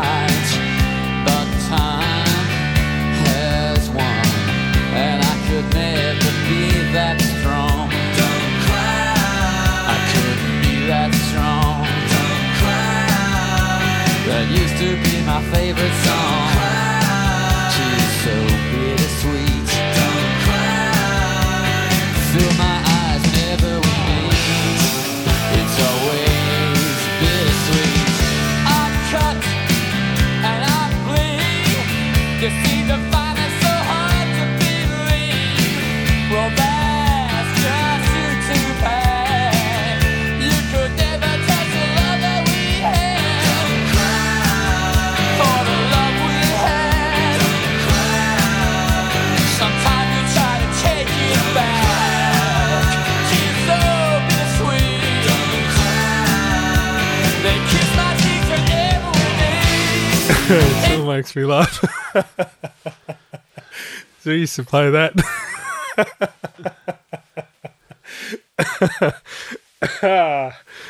We used to play that. What's the line there? Kiss my cheek. Kiss my cheeks whenever we meet. Yeah, I'm sure the singer, P, if you're listening, used to sing something different there. Oh, did we? I don't remember playing that. Might have been before you joined, but that was in a band called Loose Stones. We used to do that song, and Larry, the guitarist, used to do of course. It's always bittersweet. That's like right. the high one, though, at the end. Yeah. It's always... I can't even hit it. You'd always do it good, though. Yeah. But what a song. Imagine writing a song like that. That's a perfect song. Yeah, it is. It's got the key change good at the end, and those background vocals. Sounds like there's a cello or something at the start of it there that I never noticed before. That was the bit that got me. The "Don't Cry." That I couldn't believe how good that sounded to my what is this 85 to my 11-year-old ears. Yeah, just blew me out of the water. Got you at the right time. Yeah, it really did. And we played this in a band later on with Mark, and I used to have to play that intro and sing at the same time, and it's completely off. You can't do it. It's impossible. So I used to just chug on the D chord. Well, and we should mention there are two guitar Australian band, but quite a departure from what we kind of used to with AC/DC and the Angels. Well, very inventive guitar playing in this band, and this song in particular, like you can sing. Brad Shepherd's another one of those Australian guitar players where he never plays the standard pentatonic scale, like a blues scale or something. He always plays something interesting and cool, especially on this album. You can sing the bittersweet solo, well I can. That bit. Yeah, I can sing it, that note there. Yeah, it's such an iconic Australian solo. When he played it at a concert the other night, I nearly teared up. It was so good. But this song, Dave says about it, where is his quote? I just had it up here a minute ago. Oh, I got out of it. I vowed to myself that I would write less comic narratives, which I think what you alluded to before about the fun aspect of, especially Stone Age Romeos, but this album too, a little bit. But he'd write less comic narratives and try to express his sentiments in a more forthright way. I feel I succeeded with Bittersweet, though at the time I didn't think that A, the band would want to play it, and B, that our audience would want to hear it. I was happily wrong on both counts. So this may never have come out. Yeah, isn't that weird? Yeah.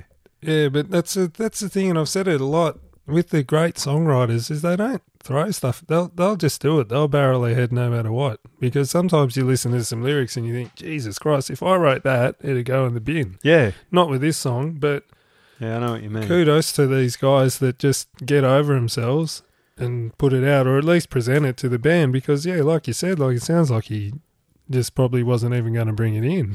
Yeah. And I wonder how many gems there are that have ended up in the bin that we've never heard from Don Walker or from whoever. Track 2, Poison Pen, on any given day could very well be my favourite Hoodoo Guru song ever, depending on what kind of mood I'm in. This song absolutely tears me a new one. I love it. Let's put it on for a sec, because it might not be that well known amongst the lay person.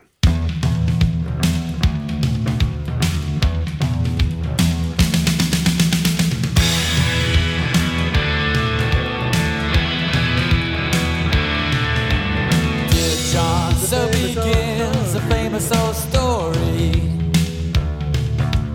Goodbye, au revoir, thanks for the memory.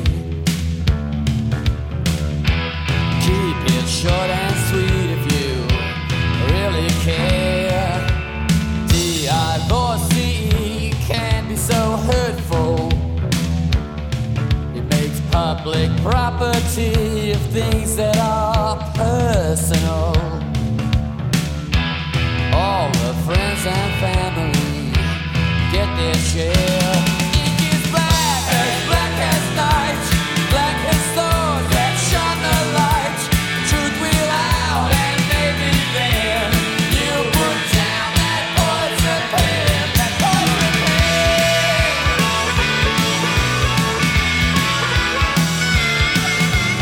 pen. there? Brad. It's wild. It is wild. He ripped it out at the concert too. He didn't play guitar all through this song, just played harmonica, and it was fantastic. I love harmonica. It's such a great song, Poison Pen. And good luck getting that out of your head for the rest of the day, by the way, because that will stick. It always does with me. I'll be singing it for the rest of the day, no doubt. It's kind of Mark Kingsmill doing a James Baker. I was just going to say the exact same thing. Were you? Yeah, except just it didn't have that element of danger where it was going to fall over at any second that James kind of had, which might have put this one to second for me, but. Track 3, In the Wild, fantastic song, absolute ball terror. Not very well known at all, but when you listen to this album, as I'm sure you all will, don't skip that one. And then number 4 has long been my absolute favourite Hoodoo Gurus song. Let's just put it on and not tell anybody what it is. Okay.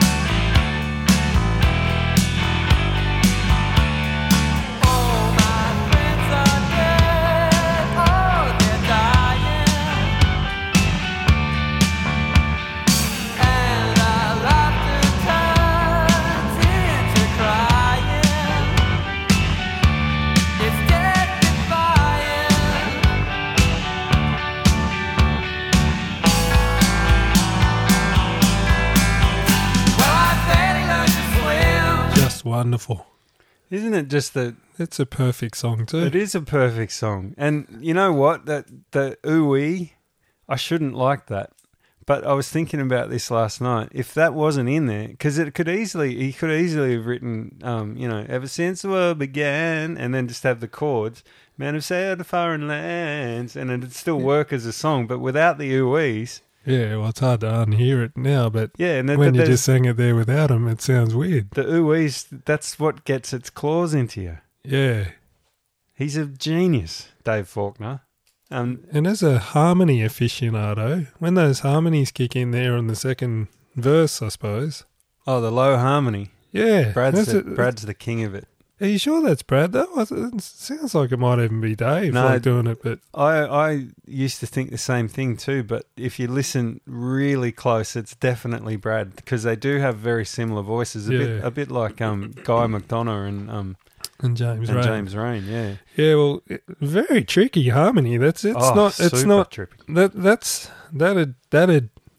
That'd stump anybody. Yeah. I reckon, because it's not your standard kind of harmony, and like you said, it's under. And they played, obviously they played this at the concert the other night, and I was a bit trepidatious about it, because having tried to play this song before live, it's very, very, very difficult to play, because it's got a certain way it has to sit, and if it goes too fast, it's ruined. If it goes too slow, it's ruined. And they ruined it. Oh, yeah, I was going to say, I bet they ruined it. Played it too fast? Well, they messed up the start, and then it went a bit too fast, and you could see Dave panicking, and he kind of reined it back in, but by that stage it was just gone, and Brad was having trouble with his guitar. It's one of those songs that if you don't play it 100% correctly, because it's so perfectly crafted, that if you don't get it right, it just, I don't know, it's one of those weird songs, but man, what a song. Well, it's almost like that style of playing's gone by us now. That's swagger. Oh, it's got swagger. It's got swagger, that song, like do da do do. It's like just the perfect placement, and like I'm sure there was probably a little bit of like, what are they doing replacing James Baker with this other guy? Is a lot slicker and a lot more solid, but in that style of song, is exactly what you needed. I don't think you could have a James Baker No. Yeah, I playing agree. that song, because it's got that swagger and that. Here's that word again. Space. Width. Width and That's space. That's what I'm talking about when I'm talking about width. It's got a lot of space too. If you listen to Well, yeah, the actual sonics of it, where that snare drum can cut through as good as it can because they haven't cluttered it up with heaps of guitars. yeah, and Clyde's bass is very sparse. Yeah. Playing very few notes and letting, like, instead of chugging, he just plays one note. Yeah, dung, Yeah. dung, dung, like my girl kind of. Yeah, Yeah. that style of bass playing really suits as well, and not a lot of bottom end in his sound either. It's very chunky and very gritty. Well, the production, I was going to mention, the production on this album is very inconsistent. All of the songs sound a little bit different, like they were recorded in different studios and things, but I think maybe that's just a symptom of the times. I don't know.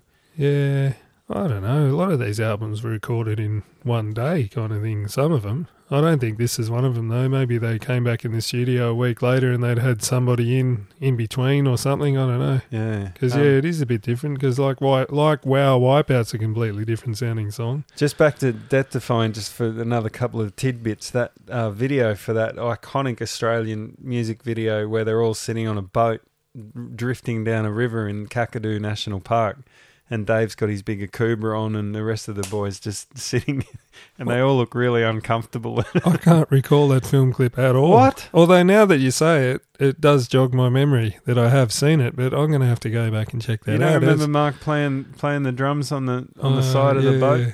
That probably annoyed me back in the day because it's probably everyone else had guitars and it's like, well, why don't they give that poor bugger a drum? They give him a drum. Give him a stick to hit the bloody trees with or something. Dave's got his sunnies on and his big Akubra, and they're just drifting down the river in Kakadu National Park. It's beautiful scenery. Fantastic. Well, I, like our listeners, are going to go and check that one out. And that song is about, and this is what I was talking about before, when you find out that about Dave's sexuality. When you listen to the lyrics of Death Defying, this song was written about the AIDS epidemic and how many mates he lost. Right. All my friends are dead or they're dying. Wow. Yeah, it's Death Defying.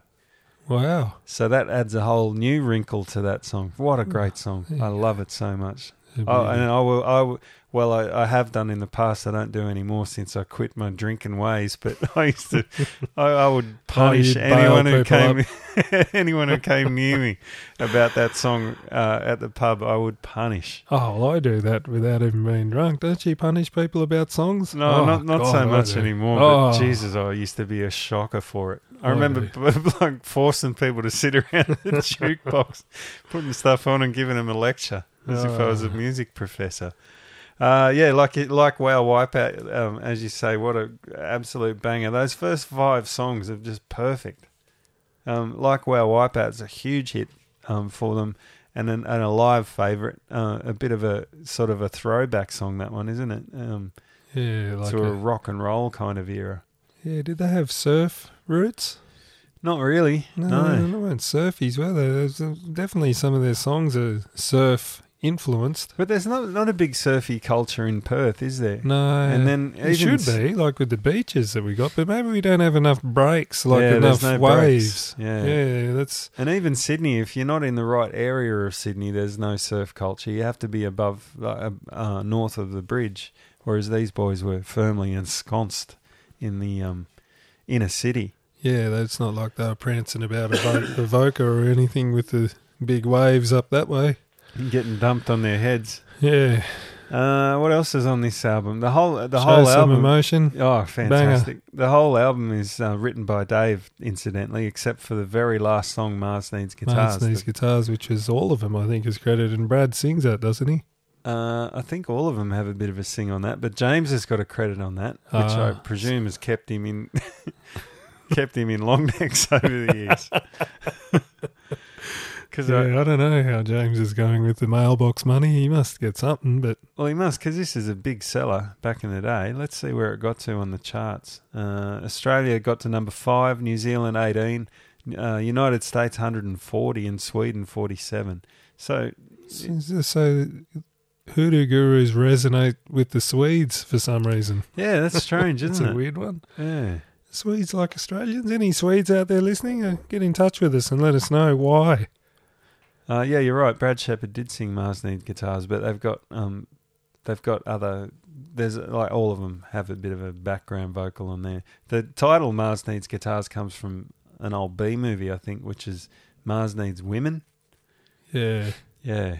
But Mars Needs Guitars, what a great title for an album. Great cover art too. Great cover art. Everything about this album, fantastic. Anyway. All right, well, that's your number one and my number two. So yeah. Very close. So we'll get to the other album, which is Stone Age Romeos. That was my number one. Tell me why you've got Stone Age Romeos at number one. I just love it. It's just a fun album. And yeah, maybe, well, it's got, I don't know. You could probably catch me on a different day and it wouldn't be, but I love I Want You Back.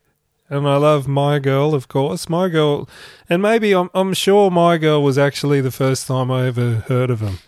And of course, we're talking about, well, let's just put it on, we'll talk about that for a second, because this is probably the biggest hit off this album, I would say.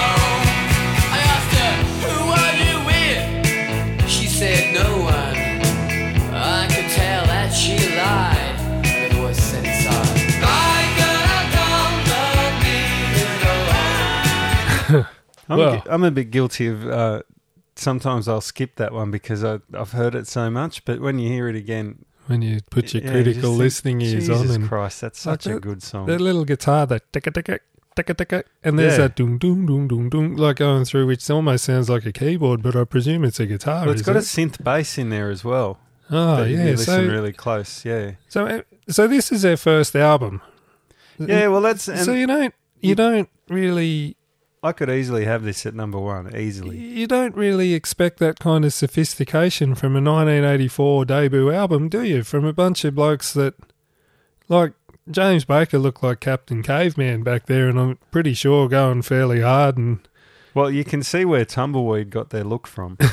Yeah, and so for them to come up with a sophisticated pop song like that, you know, with all the backing vocals and the guitar orchestration and that little riff that's going all the way through it, it's pretty astounding, really. And it's a classic case of classic example of don't bore us, get to the chorus. Yeah, well, see, that's where they kind of, it's a little different where they must have, because that one they're straight into it, whereas later on they kind of, and maybe that's what grabs me, is that, yeah, it's a little bit more immediate. But sorry, back to the film clip. That's, of course, the film clip where he's got the greyhound, and I'm sure people think that he's singing about a dog, which he might very well be. I don't know. There's a quote here from Dave saying, to this day, people insist that the song was written about a dog. The truth is it was meant to be part of a never-made home movie, a tribute to 60s beach movies entitled Gidget Goes Ape. Because I think Kimball Rendell, who was one of the original members, he went on to be a film... Can't remember what his exact job was, but he worked on The Matrix. He's very famous now. Oh. Yeah. What is he? He's a director. Second unit director on The Matrix. Oh, wow. So he's a big deal. You know what? I'm sure I've met Kimball Rendell, but I can't for the life of me think where or when or why. Yeah, I've got no connection at all to Hoodoo Gurus apart from meeting James Baker. Yeah. Dave says it's a love song about love songs, a tribute to 60s boy-girl love songs, and I felt bad that some people would get quite sad about it, but it was just a joke. It's always been our unofficial anthem, says Dave. We love to play it whenever we felt an audience was too comfortable during a show. It was the first of what we call our punishment songs. Oh, no, sorry, that was talking about Be My Guru. That was the B-side. Oh, okay. So, yeah. Oh, right. Yeah, so...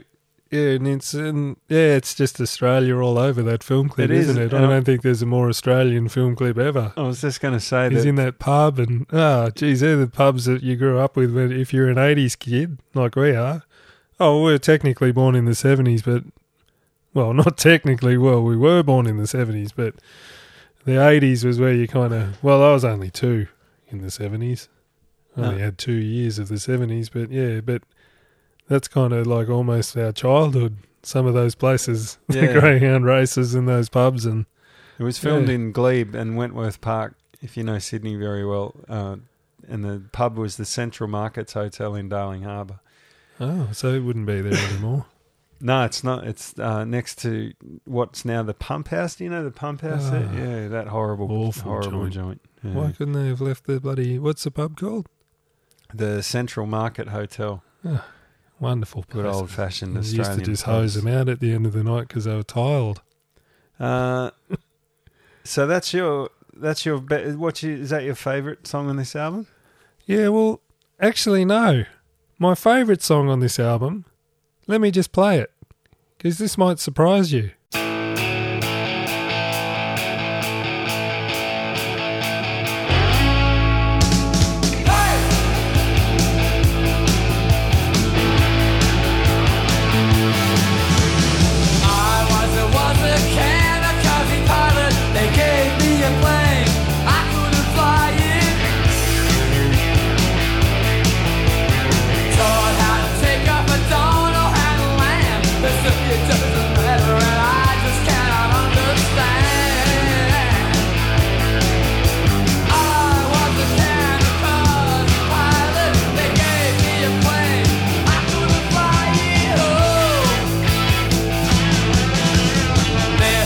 What an absolute beauty. Yeah. What an absolute... If that doesn't bring a smile to your face, then you're dead behind the eye. You're dead behind the heart. You've got no heart. There's a quote from a really famous, some Rolling Stone journalist, I think, that says that if you don't like Hoodoo Gurus, you just don't like rock and roll. Oh, right. And well, you don't know how to smile. You don't have a smile in your heart if you don't like that. They gave me a plane I couldn't fly at home. They taught me how to take off and not how to land. Like, what are you thinking when you think that up? Like, what a great songwriting device. Yeah. Has anyone ever written about that? Like, that's a crowd favourite, that one. Oh, is it? Yeah, they played that the other night. It's people love that song. I love it too. That's my second favourite on this. It's only got 170,000 listens on Spotify. Oh, really? Yeah. That's one that you always hear people when they want to show you how big a Hoodoo Guru fan they are. They always pull that one out. Is that a deep cut? Yeah, very deep. Track 11 on the first album. Really? That's about as deep as you get. Oh, I would have thought that'd be a hit. It's a smash hit in my eyes. That's a great rock and roll song, isn't it? And not the obvious 3-chord 12-bar kind of thing either. There's that sophistication that I'm talking about. For a first album, it's quite astounding, really. Like, let's have a listen to Let's All Turn On, the first track. Okay. I want to talk about that.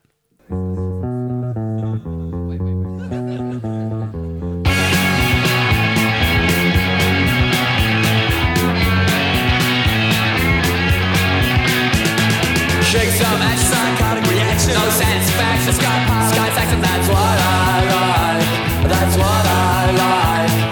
It's Creek Bar, to the jailhouse run, stop, at the heart, to the blue cheap bar, that's what I like, that's what I like, that's what I like. Better get off my cloud, to the crowd, better get off the phone, there's nobody at home. I'm gonna rip it all out, I'm gonna twist and shout.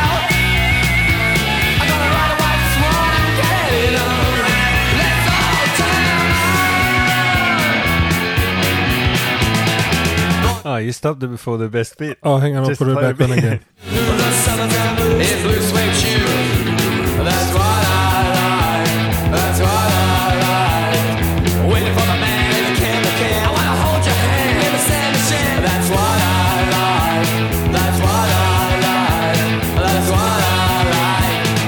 he says blue suede shoes, and then the real deep voice goes, Hoodoo Gurus. I love that bit. Well, see, I'm usually not a fan of that 2/4 do-tut, do-tut, do-tut, like kind of beat, but James Baker's the king of it, I reckon. Well, that's the difference between him and Mark is James swings. And that's, because I know on Marzi's guitars there's a couple of those do-tut, do-tut, like oompa kind of beats that Mark just doesn't quite do it for me, but James, he's the guy. Yeah. He's the guy.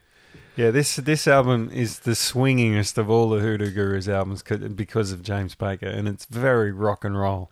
Yeah, like you say, way more dangerous. Yeah, but then there's that sophistication, so it's a funny one. It's a funny, And so then that's followed by "I Want You Back," which is another one of their big. Well, we've got to have a listen to this because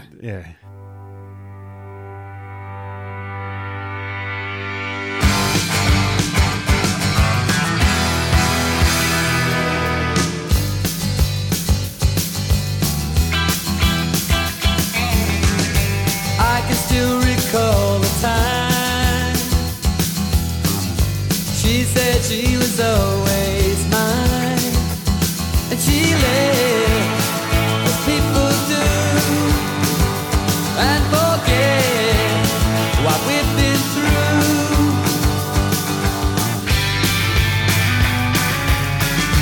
It's not that she's gone away, it's the things I hear that she has got to say about me and about my friends. When we got no defense, that's her. I'll never believe her again. She might have deceived all my friends. I know that we'll see him again. But why you don't even she says, I want you back.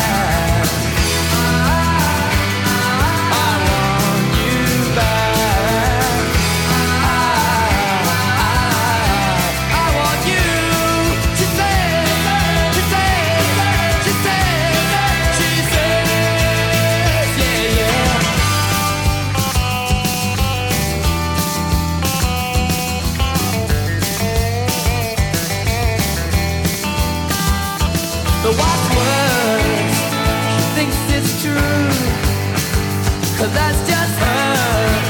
She always was a little bit confusing. I think they caught James on a good day there because there's no danger. It's actually really polished, and I'm definitely not having a go. Like, I love the way he plays, but sometimes you can hear him kind of wobbling. That's really? I can't hear it. Not in that song. Like, there's a couple of songs where it's like he's a bit wobbly. It might have been recorded later in the day. But, geez, what a song that is, I Want You Back. And again, sophisticated. Oh, very, very, very sophisticated. See, that song should have pushed him into worldwide stardom, I reckon, because that's as good a song as you'll ever hear. Exactly. Just wonderful stuff. Follows on... Oh, you're talking about that one still? No. I'm just. I'm trying to think what I was going to say. Oh, my favourite song. When you said I was a kamikaze pilot, that's could be, but Arthur is mine. Well, the third song. I love Arthur. I love Arthur, and I reckon Mental as Anything owe them some money because of Nigel. Exactly. Geez, we're on the same page. That bloody 6 month layoff has really done us a world of good because... you keep taking words right out of my mouth. Meatloaf style. That's funny. I listened to that song the other day. I had a real hankering for Meatloaf. Isn't that weird? Jeez, that's a good song. Speaking of good songs, I know. Isn't that a ball tear? Jeez, I had a real hankering. You look through my Spotify history. It was a hot summer night. I listened to that song about 5 times in a row, just going, holy shit, listen to this thing. Well, let's put Arthur on because it's a deep enough cut. It's only got 280 listens. This one is the one that James swings the most on. Right, let's listen.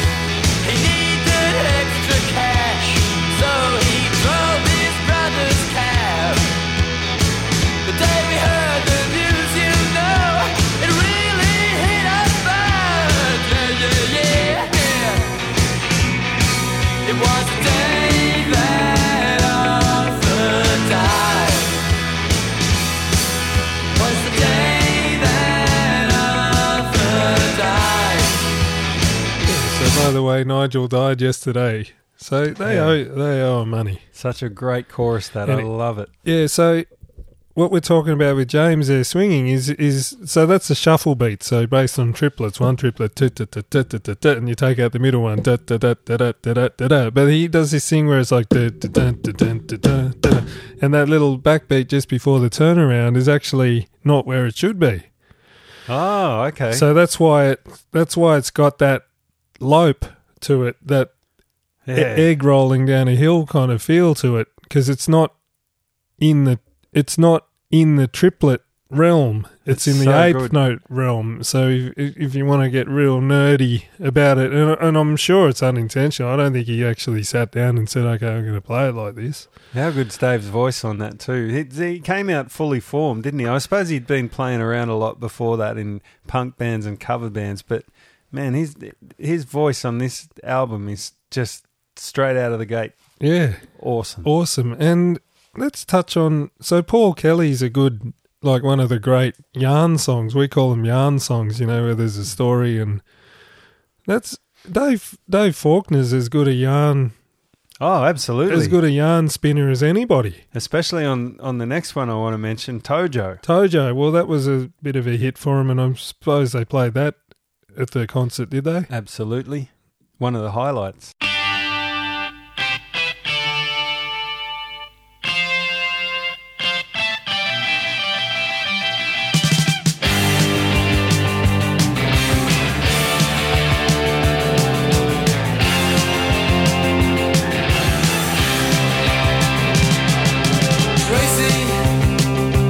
Tracy was angry, a bad mood. I told her that it's an ill wind, blows no good. Then she told me, Tojo never made it. Tojo never made to go. Tojo never made it. Tojo never made to go. I said, Tracy. That's some great drumming. Yeah. I love how he goes to the floor tom on the chorus. Yeah, those little fills and stuff like that, and you can tell there's an element of danger there, because that's up there, that tempo. It's a tricky tempo to play that. He holds it though. Yeah. Yeah, great. Tojo, of course, refers to World War II Japanese General and Prime Minister Hideki Tojo. And this was the first we heard from Clyde Bramley and Brad Shepard, this song. Bramley, bass player, obviously, and Brad Shepard, the guitar player. So it was a fair introduction from those two, because it's great guitar work. Like, you get that sort of Eastern sounding bang, bang, bang, bang. Of course, used a famous effect on the smash hit turning Japanese. Well, they probably owe the Gurus some money too, because it's very similar. Tojo was an answer song to the Australian hit of a few years earlier, Santa Never Made It to Darwin, which if you've ever heard that, is an absolute pile of shit as far as Australian novelty songs go. That, for those of you that aren't Australian, there's especially back in this era, and I'm sure it continues to this day, but it thankfully out of my radar now. Just songs by cheesy Australian, usually country artists. Yeah, there was Australia was rife with bloody novelty acts, wasn't it? And people used to love buying them on 7-inch singles and putting them on at Christmas time and annoying and just punishing everybody. I can't remember Santa. I can remember Santa Never Stops in Summer Bay No More by Lance and Martin.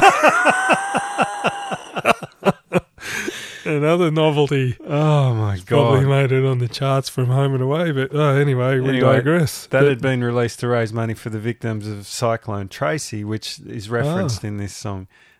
Tracy was angry.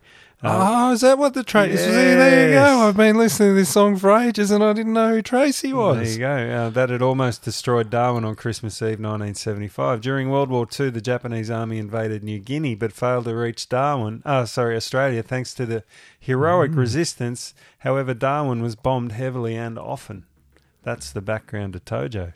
Right. Fantastic song. What a banger. Thank you, Dave. And then there's no bad songs on this album, not one. Well, there's nothing that doesn't make you want to smile, and that's what it's all about for me nowadays. Is it just makes me smile, makes me happy. It's a happy album. You want to smile in your heart at all times, don't you? Well, you do. Yeah. There's too much people walking around without a smile in their heart. Anyway, I suppose that brings an end to our Hoodoo Gurus episode of Oz Rock Rated. Sorry it took so long. Probably my fault. Fantastic time I've had again. Well, I always forget what a wonderful time I have doing these. It's definitely worth the work. It is, isn't it? It is. It doesn't take much. Well, it does, getting through 10 albums. But then there are a lot of albums I don't get past the first 3 songs or whatever, and a little light bulb went off, and maybe that's why I don't like the lighter ones, because Dave's run out of yarns. I think it takes you a little bit longer when you're not 100% enamoured with a certain band, like you were with the Hoodoo Gurus, or Hoodoo Gurus. Yeah, well, but that's fair enough. Like, I'd struggle to listen to 10 Steely Dan albums. Yeah, that's true. Probably wouldn't. TBH. Well, they're not Australian, they're not Oz, and they're not rock. Yeah, well, true. I think we've got a fair idea what our next episode's going to be on, or which band is going to feature, because we had a lovely message from our friend Blair, who wrote in to say how much he's enjoying Oz Rock Rated, and maybe we should get our asses into gear and record something new, and we did. Well, it just gave Blair lots of time to go back and yeah, really immerse himself in all the other episodes, and that's the beauty about this podcast. You can listen to it whenever you like. True. And if you do enjoy it, please feel free to drop us a line and tell us what you enjoyed, what you didn't enjoy, what you think you think we should cover soon.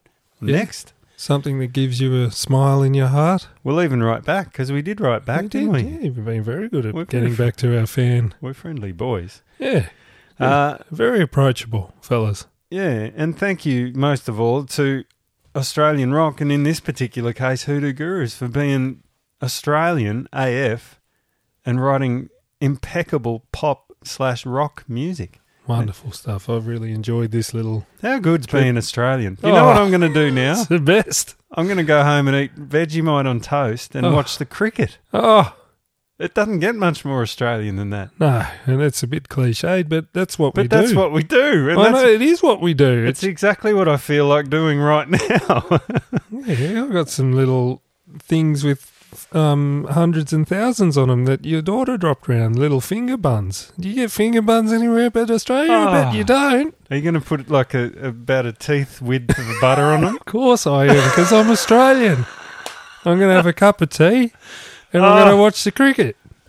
And I'm going to have some Vegemite too. Bloody hell, Vegemite on toast. White bread. You rarely find a better snack than Vegemite on toast. You or know what? Saladas. You know who tweeted the other day Vegemite is king? Who? Flea from the Red Hot Chili Peppers. Well, he's Australian anyway. He is born in Melbourne. Oh, no, I think he's born in Melbourne. Wonderful. But it sparked a huge debate on Twitter. Oh, because people don't know how to eat it right. The Americans think that you have a big spoonful of it. Yeah, but he dissed Marmite, which won't make the Kiwis happy. Is it Kiwi, is it? Well, not really. No, it's English. But the Kiwis prefer Marmite over Vegemite. I think just to distinguish themselves. But actually, while I mentioned Kiwis, do you think... Well, let us know right in. Do you think we should include Kiwi bands in Oz Rock Rated? Because we think we should. We should. I reckon we should too. Well, what about bands like Crowded House, who incidentally I'm going to see tomorrow night? Really? Yeah. Should they be considered Australian because they have more Australian members than Kiwis? Well, not these days, but they did back in the heyday. Well, of course they should. I think we need to include Dragon. We should be doing My Sex. Oh, yes. Well, My Sex only had one album. Well, that's an easy one. Then we should be doing She Had. Yeah. They're rock. We could do a My Sex episode and just talk about that one album for 2 hours, because I could do that. Well, like this. There's plenty of Australians in my sex nowadays. There's buddy Travis. G'day, Trav. What I about grew up with Trav. What about Men at Work? Should a career of 3 albums be covered on Ozrock Rated? Of course it should. Bloody hell, how did I forget about them? Because I've listened to nothing but them in the last couple of weeks. Of course it should. Extraordinary band. Well, there's one we could knock off tomorrow, Arvo. And pretty much featuring 0 Australians. Scots. Oh, no, Greg Ham was Australian. See, there's a lot to cover there, a lot of tragedy, a lot of bloody... Ron Strickett threatened to kill Colin Hay the other day. Did he? Yeah. Ron. We're talking about Australian guitar players that just ruled the earth for a good 2 or 3 years. Ron Strickett. And nobody's ever heard of the bloke. You could trip over him walking down the street and you wouldn't even know who Ron was. Bloody hell. Isn't that? See, that's a travesty that has to be rectified on Ozrock Rated.